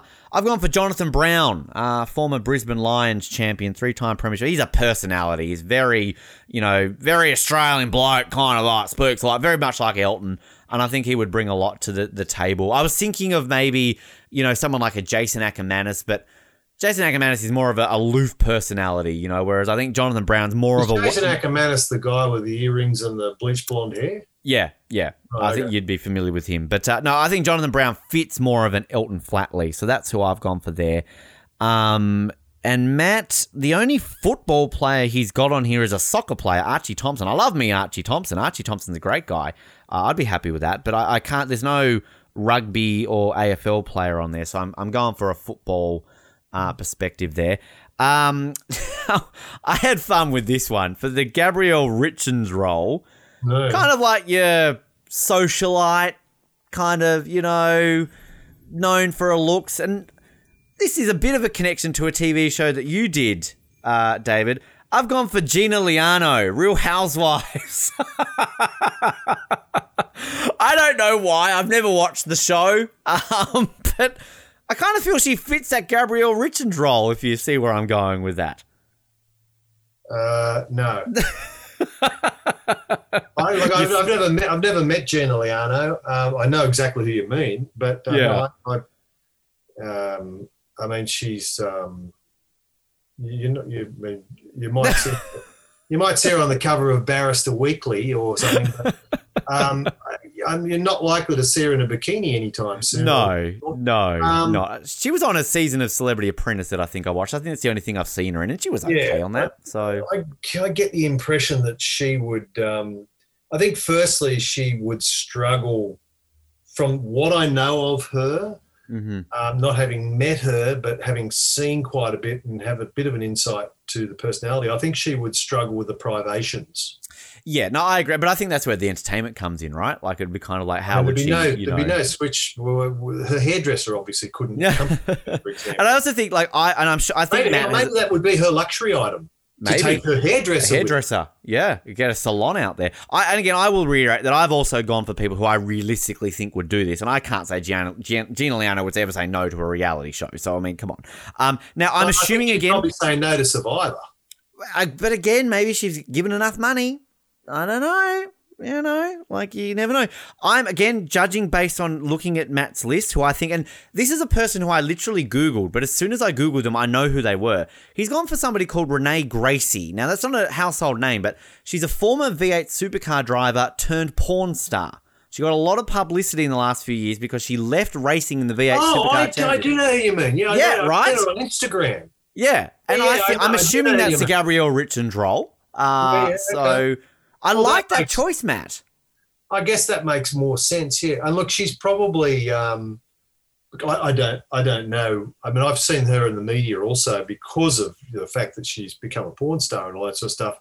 Because it seemed like such an odd change, but I guess it's just something that's financially based. She could obviously make more money out of that than being a. I think she's gone back to car racing from memory. I think I did see that she gave up on porn. Was she ever much of a car racer? No, she did Bathurst and a few things, and I think maybe got a point here or there, but she was never, going to go as far as she has in porn. That sounds. But she's not a star. She's just somebody who drives a car.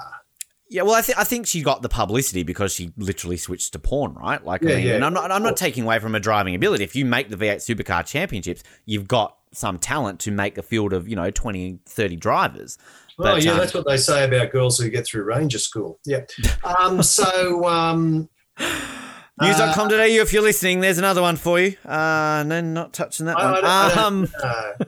Let's move on to the David Oldfield role, the recasting the politician. Yeah. Now, Matt has gone, and I honestly admit, I had to Google them. Wasn't familiar. But I still don't really know who they are, to be honest. You might know. Jacinta Price.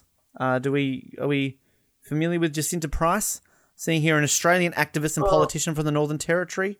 The name is vaguely rings. I think she's an Aboriginal lady. I believe she is, yes. But I'm not familiar with her. So yeah, no, she seems, once again, I haven't met her, but I'm pretty sure I know who you're talking about. And look, all I can say is that she seems to be a nice, well-spoken woman. I don't know how she is athletically. I've kind of got a bit of a picture of her. I can't quite see her athletically. I'd have a different one to that. Who would you have? Actually, let's you'd be good on the politician front. Who would you like to see, to replace you? The difficulty is I think in this sense, the difficulty is in finding a politician who has much in the way of athletic ability. I think that because politicians usually don't come from an athletic background, but they are sometimes now to a degree. But I would have gone with the person I would have gone with, and the fellow's name escapes me, but he's a federal poly from Western Australia who was formerly Hasty. His name's Hasty, I think. He was formerly a captain in the SASR. Okay. So he would be, to me, the person to go to. And on the role, taking up Ben Wynn's role, I would have gone with Ben Roberts. Yes. Australian. That's a good answer, actually. I like that. Victoria Cross. Yeah. No, no. Yeah. Okay. Very interesting one. Okay, I like that. And he probably would have killed everybody on the first night and just won. Yeah, well, exactly. He walks out there, bang, bang, bang, bang. Cool. I'm the sole survivor. It's only Hasty who probably would have put up a reasonable fight. But yeah, I'd have gone with Ben Roberts to replace Ben Wynn, and I would have gone with, I think it's Matthew Hasty, but he quite evidently anyway, he's a Western Australian federal member and he's a former captain of the SASR. So I would have gone with him. Good to know. I've done what Matt's done, and I've switched the gender of the politician. I've gone for a female politician. I'm just gone for the fact that I think she would be bloody fascinating to watch out there. No, don't tell me. I'm not going for who you think I'm going Jackie for. Lambie, aren't you? I'm going to say Jack. I thought you were going to say Pauline. No, I'm saying Jackie. I'm Tasmanian. I'm going to say Jackie Lambie. You're going to say Jackie Lambie. Come on. Imagine Jackie Lambie out there. That'd be entertaining. I don't think that's a bad choice. I think there's quite a bit of sustainability in that choice, actually. I just think that for television, like they would promote the shit out of the fact that Jackie Lambie's out there. And she was in the Army Reserve, I think. Yeah, exactly. And plus, we have to have our first ever Tasmanian Australian Survivor contestant. So there she is, right there. They call Jackie her Lambie. the Tasmanian Devil. Exactly. There's a reason behind that. I think Jackie Lambie is quite a sustainable choice. Yes. I will say, we'll obviously, we don't have a gender imbalance. I've switched that around when it comes to that. So moving on to original Moso, the Kim Johnson role. Now, this is an interesting one because I kind of went for someone who's not necessarily a dancer, and I know that Kim Johnson isn't a singer, but I went, and Matt's also got the same, I don't know what role Matt has got this person in his list, but he's also added this person on the list. I've gone for the one, the only Holly Valance. Now, Matt and I have talked up Holly Valance a lot. Over the years, we were big Holly Valance fans back in the day. Bit of a singer, bit of an actor, but I think married to a billionaire, isn't she? Yeah, she's off, similar to Kim Johnson. So there you go. So I think Holly Valance would be very interesting to bring her back and kind of see her on there. So Matt's also got Holly Valance on the list. Now Fiona Horn. I mean, I can't really think of a famous white witch outside of Fiona, but given that Fiona was a singer in her old days, bit of a rock singer. I've gone for Ella Hooper, lead singer of Killing Heidi. Ella. I like Killing Heidi. Yeah, so I think she kind of almost fits into that role. Nothing to do with any Heidis out there that I know that may be listening. Yeah, we don't want to kill any Heidis. But I do actually like I'd like Killing Heidi's music. I thought that Ella Hooper was extraordinary, and she was only about 16. Yeah, she was very young, and she's still she does a lot of media stuff. I think she's a host now and judges a lot of Australian music talent. I'm a big Ella Hooper fan too, and I think she would be good. She would be really good at that. I think Ella Hooper is a good choice, yeah. Matt's got some choices here that don't even connect to anything, so I'm just going to choose another one of his females here that I can't really relate to anyone. He's got Sally Fitzgibbons, the surfer. I'd love to see Sally Fitzgibbons out there. She'd be very entertaining. Good to look at, great entertainment, all that kind of stuff. So ticks all the Survivor boxes, I think. So, I'm not saying that you just have to be good to look at to play. Fucking Matt Dyson played Survivor. He's not good to look at. So, I mean, there's chances for non-good to look at people. Matt and I have gone for a similar person. This is the flipping the gender roles. So we had Amber Petty, the entertainment reporter, of course. So I've gone for a male entertainment reporter. Matt's gone for the same person. Peter Everett. Do you remember Peter Everett? Used to, back in the day, Channel 9. He was more of a lifestyle host. He didn't really do entertainment reporting, but I think he did some stuff here and there. Changing Rooms. Do you remember Changing Rooms back in the day? Well, and he hosted Ready, Steady, Cook. The old Quasimodo joke. Yeah, the face rings a bell. Yeah. He did Ready, Steady, Cook. The name rings a bell, Peter Everett, but no, I can't say. Not the AFL player, not Spider Everett, the reporter there. Now, this one for the Justin Melvey role. Now, Matt's gone here. I feel Matt's got more females than males. I really need to count this up, but I'm assuming. No, I'm reckoning they're probably more the Nicole Dixon role. Nazim Hussain, I don't know where Nazim Hussain fits in. He's a comedian. He's an Australian comedian. I thought you were going to tell me a girl. No, well, that's who Matt's... I'm trying to balance out Matt's picks here because I've gone for an actor for this role, but I want to put Nazim Hussain out there because Nazim doesn't really relate to any of the other ones left here. I have gone, and I think there's a bit meta in this one, of course, I feel.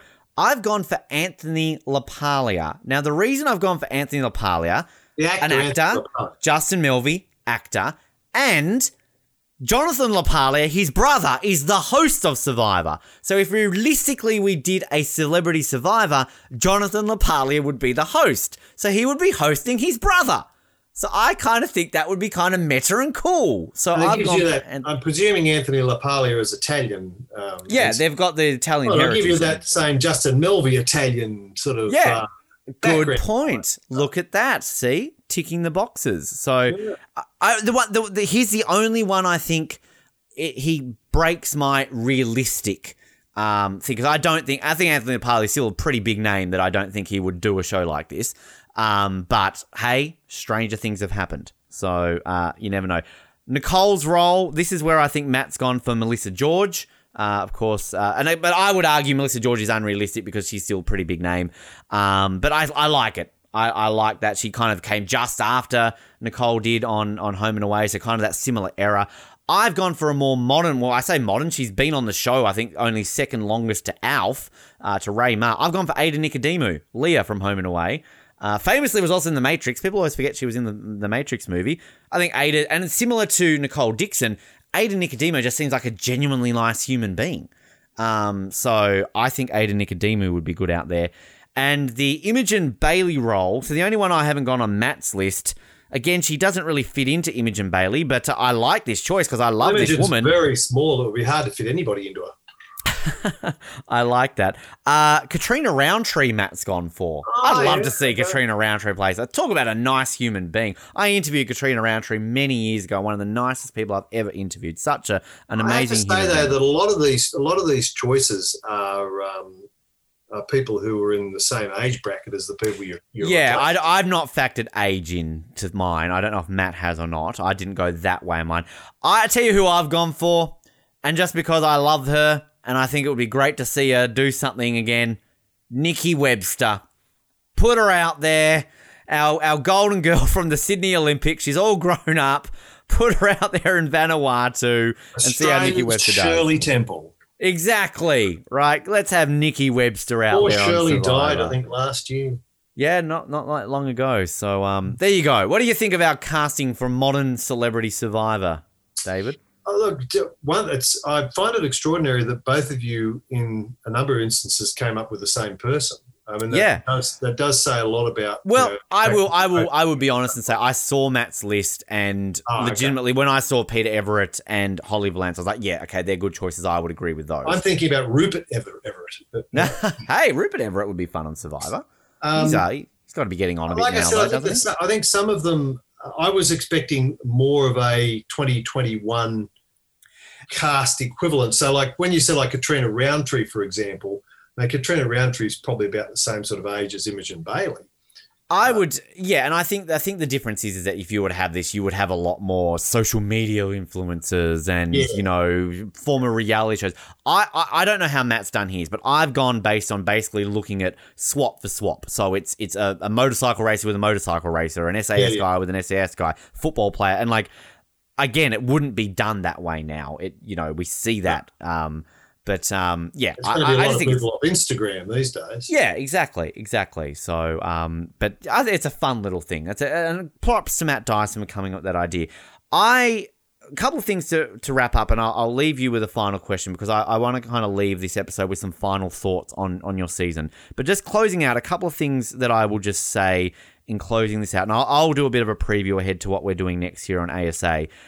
I just wanted to quickly touch on the interviews that we've been lucky enough to do with the 7 of you that we've had in terms of former contestants. We've also, of course, had David Mason on the show and Jay Stewart to kind of give a behind-the-scenes aspect of it as well. But I went into this not knowing who we were going to get from this season, and even if we found people, like, are you really going to want to talk about this all these years later? But we also went into this season really not knowing anything. This was the one season we always said, we know very limited things about this season. This is going to be the season we're going to get educated on, from little things like luxury items to the truth behind Justin Melby bribing people and all these kind of things. Like, I don't think we're going to get a more complete season of ASA of being educated as well as we will for this season. And I've loved every second of it, because all the stories that each of our guests have told on this have really added a new element and makes me look at your season completely differently. So I want to thank right now every single one of our guests, and I will go through them every one by one. To David Mason, the EP, obviously, great to have him on to learn about everything and then to come back onto the reunion. To Kim Johnson-Herjavec, who probably was one of the ones that I thought we would never get on. And Kim gave a great chat. I really loved Kim and her insight and everything, and kind of defending her game, as much as that maybe sounds a bit silly that you would think Kim wouldn't defend it, because clearly she didn't want to be there, but she did. And I loved hearing that. To Fiona Horn, very insightful, as all they were, kind of, and really learning about how devastated she was getting voted out, how hard that was for her to get voted out of the game. To Amber Petty, I had the pleasure of interviewing Amber a couple of years ago on another one of our shows, but Amber just always brings a barrel of fun to these shows, and of course on the reunion. To Wayne Gardner, as I say, maybe the biggest celebrity of this season. As a motor racing fan, it was an honour to interview Wayne Gardner in any capacity, and as he kind of talked about, this is something that no one talks to him about. Every interview he does is about motorcycle racing and this, that, and everything else. So something completely different for Wayne, and we loved having him on the show. Jay Stewart, the composer of the theme. We've lucked into 2 seasons now with having both the composers on and learning a lot about the thought process into the theme and the score and everything like that, which was really great. And then to yourself, David, you and I first came into contact a couple of years ago when we were sort of looking at getting some old school players on one of my other shows, and we're never able to sort of get you knuckled down into getting on, but to finally do it, great insight. We've talked you up a lot, and we really appreciated that. The surprise one for me was Justin Melby. Final checks in the mail too. Good, yes, exactly. Thank you. Justin Melby, because, again, he's one that we spent a majority of this season not being able to find. I lucked into finding him. I found a random phone number, happened to be his, and maybe I'm not even going to apologize for saying this when I've got somebody on the line right now who I maybe am going against what I've said, but maybe my favorite interview of the season was the Justin Melby interview. And to Guy, of course, the winner, our first winner we've had on the show. Great to chat to him, to learn that he's still so passionate about the show, and just everybody for coming on the reunion, of course, and just the educating that we got from this season. Really such a pleasure to be able to chat to all of you and everything along those lines, to learn everything. And to the ones that we ultimately weren't able to get, we've tracked down 4 of the 5. Literally the only person we have no clue still to this day where they are is Ben Wynn. But we've had conversations with Nicole, through Elton's family, I guess. We've never directly talked to Elton, and through Imogen. We're hopeful that ultimately they will come down. We've tracked down Gabby, but we've received no response. But we're still never going to give up. We will always try, even if it's in 5 years' time, we finally get the Gabrielle Richards interview. We will still aim to do it. I'm talking about season 2 right now, so I'll do my season 3 preview in just a second while we're on the topic. Final thoughts, David. This is kind of not necessarily on your game, but just the season in general. Like, can you have anything to say or add to anything we've already touched on? Just the positioning of your season in Australian Survivor, folklore, legacy, anything, like just any final thoughts you have that you want to get out right now as we wrap up your season on Australian Survivor Archives. Only perhaps to reiterate something that I have spoken of before, I'll preface that with there's not a lot of stuff that I really like very much, and I'm very much a homebody. I very much deal in truth and in pragmatism. If nothing else, I'm very much a pragmatist. I'm very in touch with my own emotions and my own lackings. So I need to say this, even though I've kind of said it before. In fact, I've very much said it before. The Survivor that we did in the sense of reality TV was put together in a very genuine sense and was not produced, and there was no coercion that certainly I came into contact with. My experiences since then with 4 other reality TV shows is that they're not even vaguely, should they be considered reality. They are virtually scripted, produced, final, edited television shows that for all intensive purposes could be on Netflix as a television series. They're not reality at all. And I'm sorry that reality has gone that way, that reality is really turned into just a produced television show, because that stops it from being reality in every sense. It becomes something that the producers are trying to create for what they think will draw an audience. And if the audience is not interested in reality, then they shouldn't be drawn to these shows. They're certainly, if they are interested in reality, that's not what they're getting. So, the next time anyone sort of watches pretty much any reality show, certainly that I've seen and had anything to do with, don't think of it as a reality show. They're all supposed to be entertainment. If it wasn't for entertainment, they wouldn't be produced, because it's all about making money and advertisers and people watching these things. But don't think what you're watching is a reality TV show. I think reality TV is largely dead, with the exception probably still, I guess, of Survivor today. I'm not aware of another show that is really reality television. So I'm glad that the season that I did was done early enough in the life of what reality television is, that it was actually reality television, that it wasn't scripted, wasn't produced. We didn't have people in our ears telling us, go over and speak to so-and-so, and why don't you say this to them?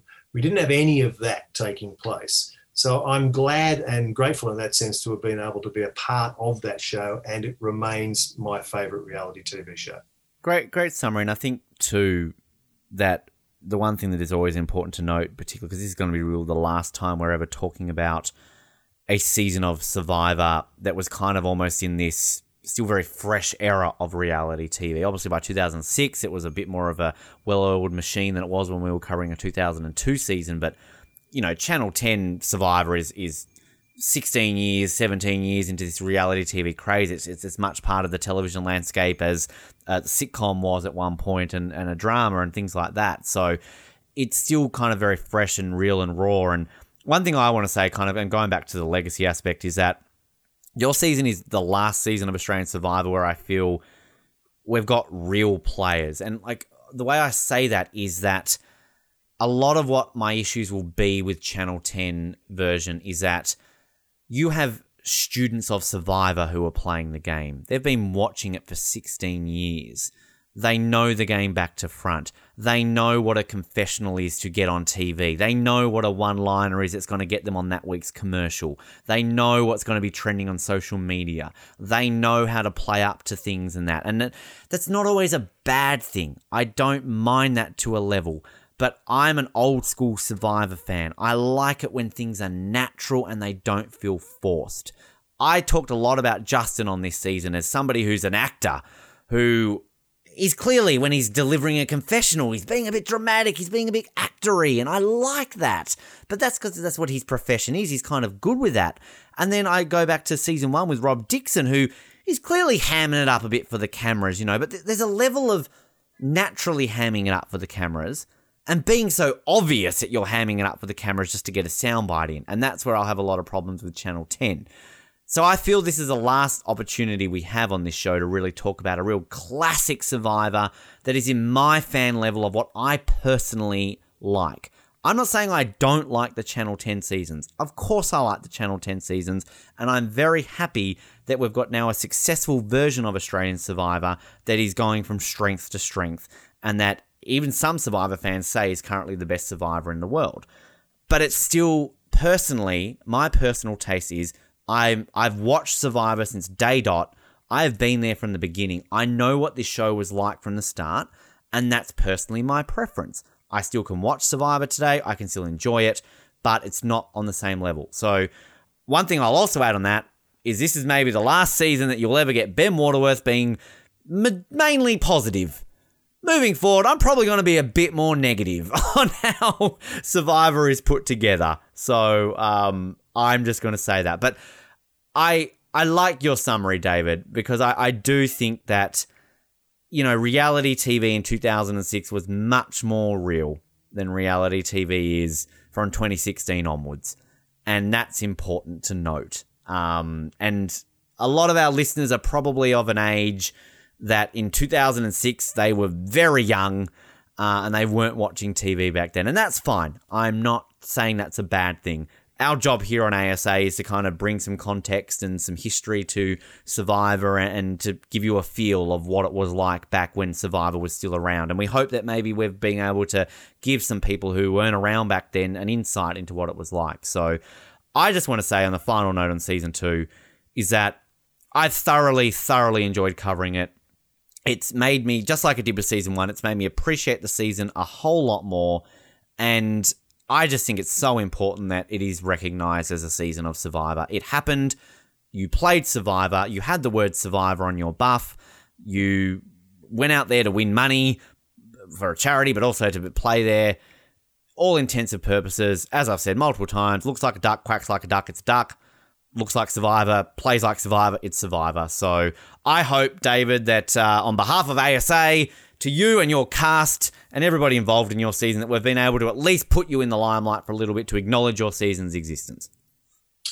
I think that for the people that are interested in this, and obviously there's a core of those who live and breathe, and those people are, you know, the beating heart of Survivor in the sense of how rusted on they are to it, and they're purists and they love it. And, you know, through the efforts that you guys have undertaken from what I've seen, they might one day come around to enjoying our season and seeing our season for what it was in better context to the way it is currently seen. And if that is to happen, it will only have been as a consequence of the work that you both have done. I appreciate that, David. Thank you very much. Looking ahead to season 3, so what will happen now, of course, as we did at the end of season 1, we sort of look ahead to season 3 now. So our first Channel 10 season, 2016, for those playing at home. Look, as I just said in my little rant there about how, you know, obviously the era that I'm most critical of, but I'm looking forward to kind of getting into an era where, for the most part, you know, a lot of the things that will be talked about are known. There's going to be a lot more information for us to be able to talk about. It's still very fresh on the minds. Obviously, it's going to come back in 2022 when we return. It's only 6 years old at that point. This is going to be the most freshest season we can do at that point moving forward, of course. And it's going to be very fascinating to get the players on the show, because these are players who played in the social media age. They're playing in the podcast age. These aren't things that we're having to track down people who haven't talked about this in decades. These are people who are still frequent commenters on Survivor to this day. And I'm really looking forward to getting that insight and kind of learning about it, because obviously it's going to be a bit more of a stretch for us moving forward. We've just done a season where there's only 12 episodes. There's only 12 players that we've talked about. Season 1, there was 14 episodes and 16 players. Moving forward, we're doing seasons with 25 episodes, 26 in some seasons, 24 players in each season. So there's a lot more coverage for us to get through. So there's a lot more to cover. But I'm as much as I will say I'm sad that we're moving into Channel 10, and the fact that my whole goal of this show, of being a part of it, was to acknowledge the Channel 9 and Channel 7 versions, and now we're kind of moving into the era that everybody knows about, I'm also very excited because I want to make a new appreciation for these seasons for myself personally. I've never rewatched these seasons. I've only ever watched these seasons once when they aired. So it's always different when you rewatch a season, know who wins, know who finishes wherever, and can make a different appreciation for it. So I'm looking forward to it. I know that this will be, from this point on, we'll probably get more listeners and more people tuning in because we're doing the seasons that people are familiar with. And I'm looking forward to the guests because a lot of these players I have interviewed in the past. So we're now moving into an era where I've actually been fortunate enough to chat to a lot of these people. So it's going to be interesting to kind of get reflections on a game they played fairly recently, but still enough time has passed. So I'm looking forward to it. I will say in terms of our coverage, that we may be taking a few more months off than we did between season 1 and season 2, because obviously there's going to be a lot more planning involved in this. We got a lot more episodes to do and a lot more interviews to do, so there'll be a lot more planning with it. So bear with us when it comes to that, but we will return at some point in 2022 to fully cover this season. We just might be away for a few months, essentially, before you do hear from us again. But bring it on. I say bring on Channel 10, bring on that season. And Matt Dyson is going to be excited because we're at his era. We're only a couple of seasons away from his season where I get to sit down with him for a few hours and grill him on why he sucks so much. So I'm looking forward to that. Are you tempted at all, David, I know you're a busy man, but I mean, you don't listen to our show. No one does. But would you be tempted to, listen along and kind of maybe watch some of these modern Survivor episodes to see the game, how it's developed and everything along those lines? Look, yes, to a degree, but I'm not going to BS you. I'd be more interested in listening to your podcasts probably than necessarily seeing the shows. I'm very, very caught up with the issues surrounding my children and being a single dad. So I just don't. As I never watch free-to-air television. I just don't. But I would be more inclined. There's a lot of what you've done with the season that you've just done with our celebrity season that I want to catch up on. I just haven't gotten around to it. And I'm not sure when I will. I've got another 12 months ahead of me of legal battles, and it does tend to take away any desires that you have for entertainment in many respects. Well, I mean, I would loosely use the word entertainment there, David. There are only two reasons to ever listen or watch anything, and that is for information or for entertainment. So take a while to catch up to us because we don't really provide anything on this show out of those two. So maybe one day, maybe we'll get better next season. Who knows? Just some final thanks I want to point out there. Obviously, I said thanks to all the guests, to everyone who's been involved in this show throughout this season, to all our listeners.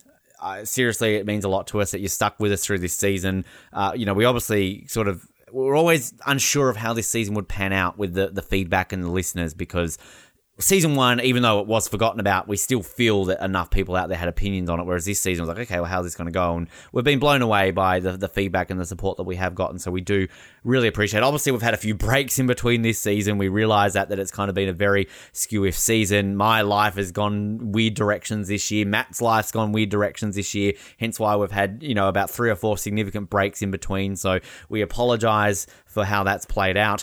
Again, as I said, there's a few people that we obviously haven't done from this season. While we're closing this off right now to move on to season 3, if halfway through next year, Dicko gives me a call, goes, "Hello, Ben, I want to come on the show." Like, we'll have him on that week. So, we're not going to purely just forget about this season if all of a sudden that happens. So things like that. But thanks to listeners, everyone on social media, and in all sincere fact, I'm very sad that Matt wasn't able to join us today. I literally did not want to do this without him. I feel weird without Matt not being on the show.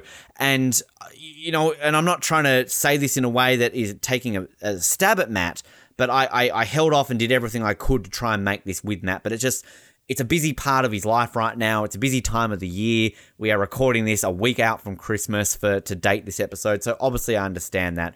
But at the end of the day, we needed to get an episode out to close this so we could close it out in style. And I really am sad that Matt couldn't be on this show. So I want to I take the piss out of the guy. I make fun of him, all those kind of things. But sincerely, we could not have this show without Matt Dyson. It feels weird having an episode without Matt. I do so many other podcasts where I don't have all the co-hosts on them and I can do episodes without them. But this just feels weird not doing it without Matt. So Matt, thank you for all your contributions, everything that you've done throughout this season. And I really do look forward to getting him back on next season and hopefully being on every single episode as well. David, thank you. Thank you so much. This is the third time you've been on the show. This episode has gone a lot longer than I thought it was, but I think we've covered a lot. But really do appreciate the time that you have given us, obviously in some trying times in your personal life at the moment. So it means a lot more to us that you've been able to give us that time and come on and talk about a small part of your life 15 years ago. But I want to say one final thank you for everything that you've been involved with on this show throughout this season. It's been entirely my pleasure, Ben. Thank you for having me. And your last thing, what song are we closing out on, David Oldfield? Oh, God. So we're talking like an upbeat song? You can choose anything. It can be any song you want. Just not Taylor Swift. Please, not Taylor Swift. Oh, no. Why don't you go with Barracuda from Heart? Hey, yes. I like that. Good song. We'll close it out on that. Thanks everyone for tuning in. We'll be back in 2022 to cover Season 3 of Australian Survivor. Until we next speak again, my name is Ben, and Ben Waterworth out.